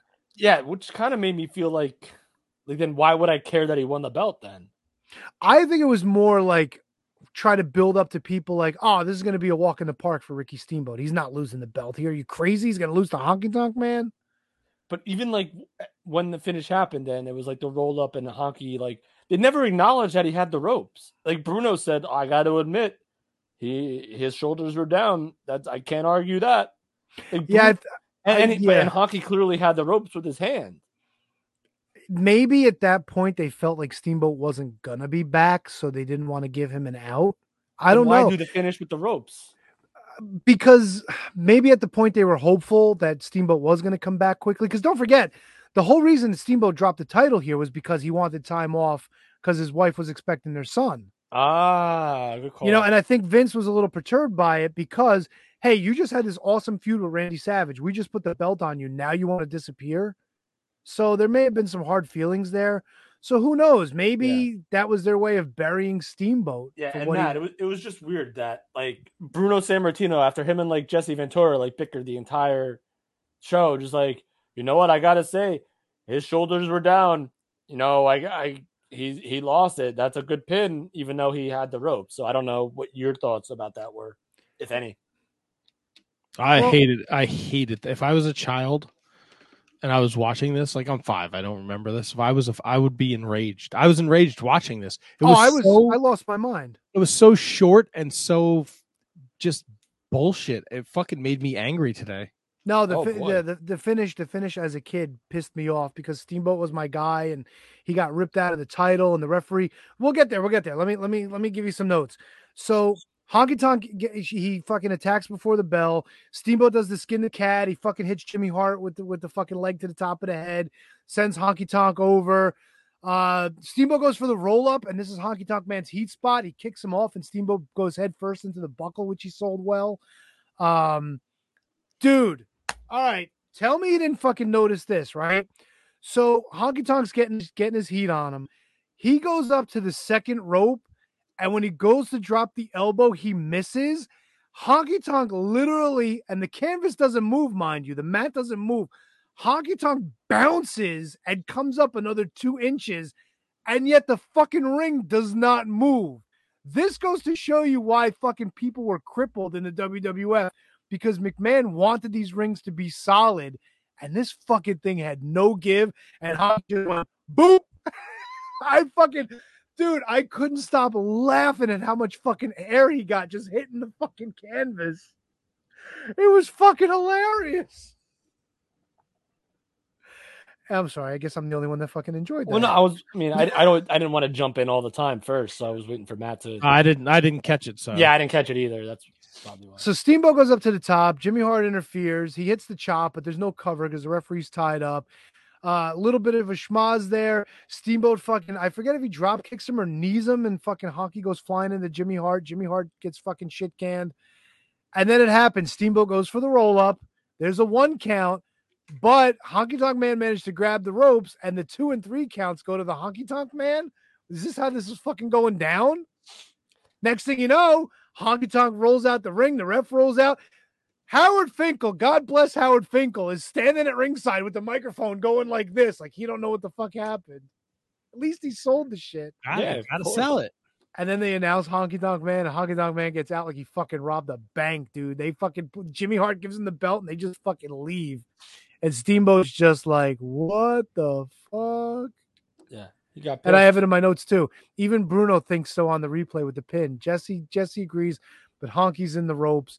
It was a bit of a clusterfuck of an ending. I think they did it on purpose, but long story short, you think they didn't mention the ropes on purpose? Yeah. I think because they were trying to stick it to Steamboat? What you call it, the Steamboat. Yeah, after all was said and done. So, I mean, that's my opinion. I could be way off, but yeah, I mean, I have no clue. But it was just so weird that not only would Bruno agree with the guy that's been badgering him the entire show and basically for the entire like 80s.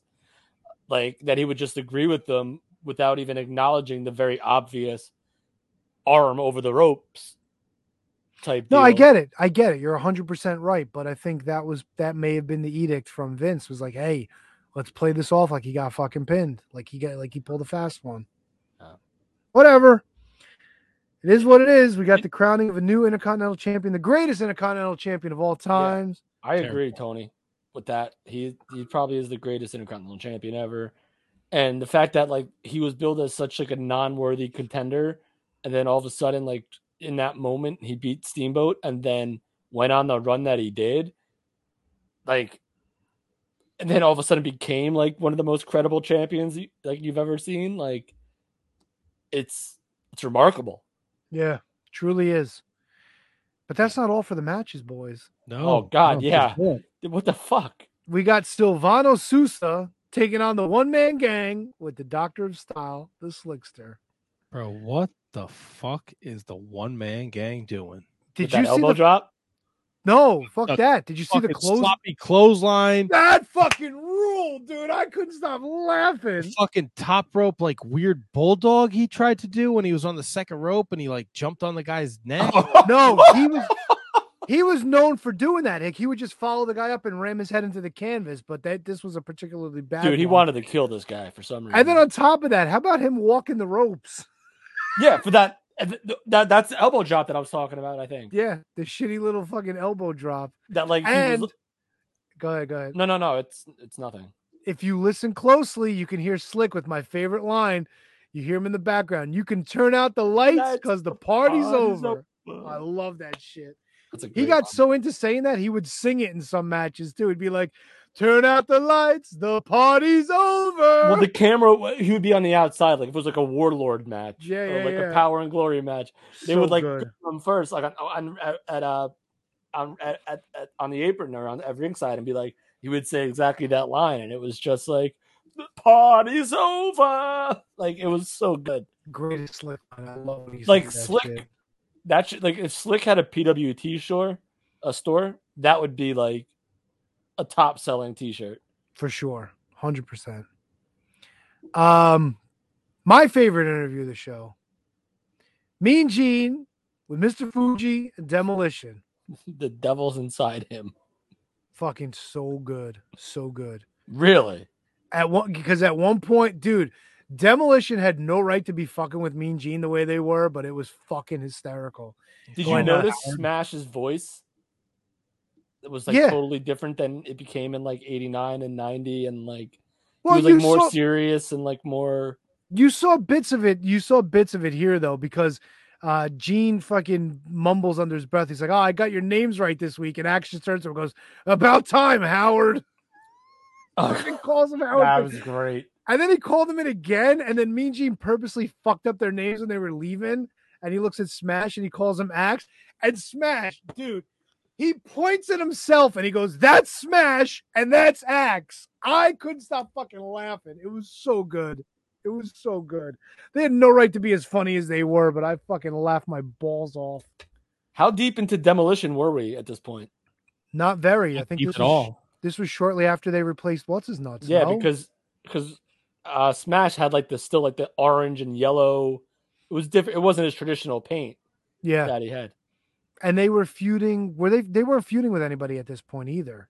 No, they just ran down a list of people that they hated, I think. Yeah, including the Hart Foundation. Yeah, which is weird because I thought they were still bad guys at this point too. Yeah, but it was kind of like, Mr. Fuji tells us to, if he wants me to break his neck, I'll break his neck. If he wants him to break his leg, he'll break his leg. Like, you know. They mentioned like the Killer Bees, the Can-Am, and the Hearts, I think were the three names that they mentioned. Yeah. Yeah. I enjoyed it. Yeah, I like that too. I liked it a lot. I like Smash's face paint. Yeah, that was before he went to the generic, one time only crazy face paint, which was nuts, which probably took him 3 hours to do. And then we can't go home without the Honky Tonk Man coming back out to the ring, cutting a promo. I thought that was a recap. No, he came back out. He said, "This is your belt. I did it for you. Thank you very much." And then he dances. He dances with the belt and uses it like a guitar. Tony, the song that he danced to, I thought that was very similar to the Bushwhackers music. No, it's Honky Tonk Man. I forget who the artist is. Oh God. Like the musical the musical part. I know there were lyrics, but I thought it was I literally thought it was Bushwhackers. No, that was legit music, and I forget who the artist is. And something we didn't mention, Steamboat came out to Sirius by Alan Parsons Project. Still not allowed, but still using that music to come to the ring. And this is on a syndicated show. So this is long before they started cracking down on music rights and all that jazz. And there you go. And Vince can't believe that the Honky Tonk Man is your brand new Intercontinental Champion. The Honky Tonky Man. God damn. Thumbs up. Thumbs up. 100%. 100% thumbs up. Everything about the show was incredible. Next week, George the Animal Steel, Can-Am Connection, Killer Khan, and the Hart Foundation versus the Killer Bees. In a non-title match, yeah. God. If you're younger than us, go back and watch 1987 wrestling. Dude, it's just so much fun. And they pack so much shit into the fucking 45 minutes. Daily Motion is your place if you're looking for old superstars, by the way. Yeah. Don't be afraid to go there. Yeah, so June 6th. June 13th, 1987. Superstars of Wrestling is what you want to find, because this was a great episode. A lot of fun. Quick watch, very easy. We are the Shining Wizard Wrestling Podcast. Follow us on all forms of social media at Wizard Podcast. Instagram, Twitter, TikTok, Facebook, Twitch TV. Follow, rate, review, subscribe. Don't ever miss an episode. Next week, we are joined by Eric Watts, son of Bill Watts, member of Techno Team 2000. People are really excited about him being on the show because they want to talk about him in TNA. Yes. Your wheelhouse, Kevin, Tony. So we're very excited to have Eric Watts on next week. So that's next week's show, August 1st, CPA. And then the rest of August, we are jam-packed until we get to episode 600. Just Tony's Roast. So tune in for that fiasco. That's all I got to say, gentlemen. It's been a pleasure, an absolute blast. I had a great time with you guys tonight. And we'll be back next Monday to do it all over again. Goddamn right. Thunder Frog rules. Shut up. Frog. Idiot. There's this stupid thing. Dun, dun, dun, dun, dun, dun, dun. Can you guys hear that? You can hear that, right? Yeah, we can I heard you. Fucking awesome. Good night, Thanks Gracie. for listening. Oh, what? What? Rusty trombones for everybody. Ooh. Oh, yeah. Are we ending this or what? What's going on Press here? the button, or Tony are you waiting usually- for me? So Am I- someone, I thought you pressed the I'll button. do it. No, the broadcast is. I'm ending it.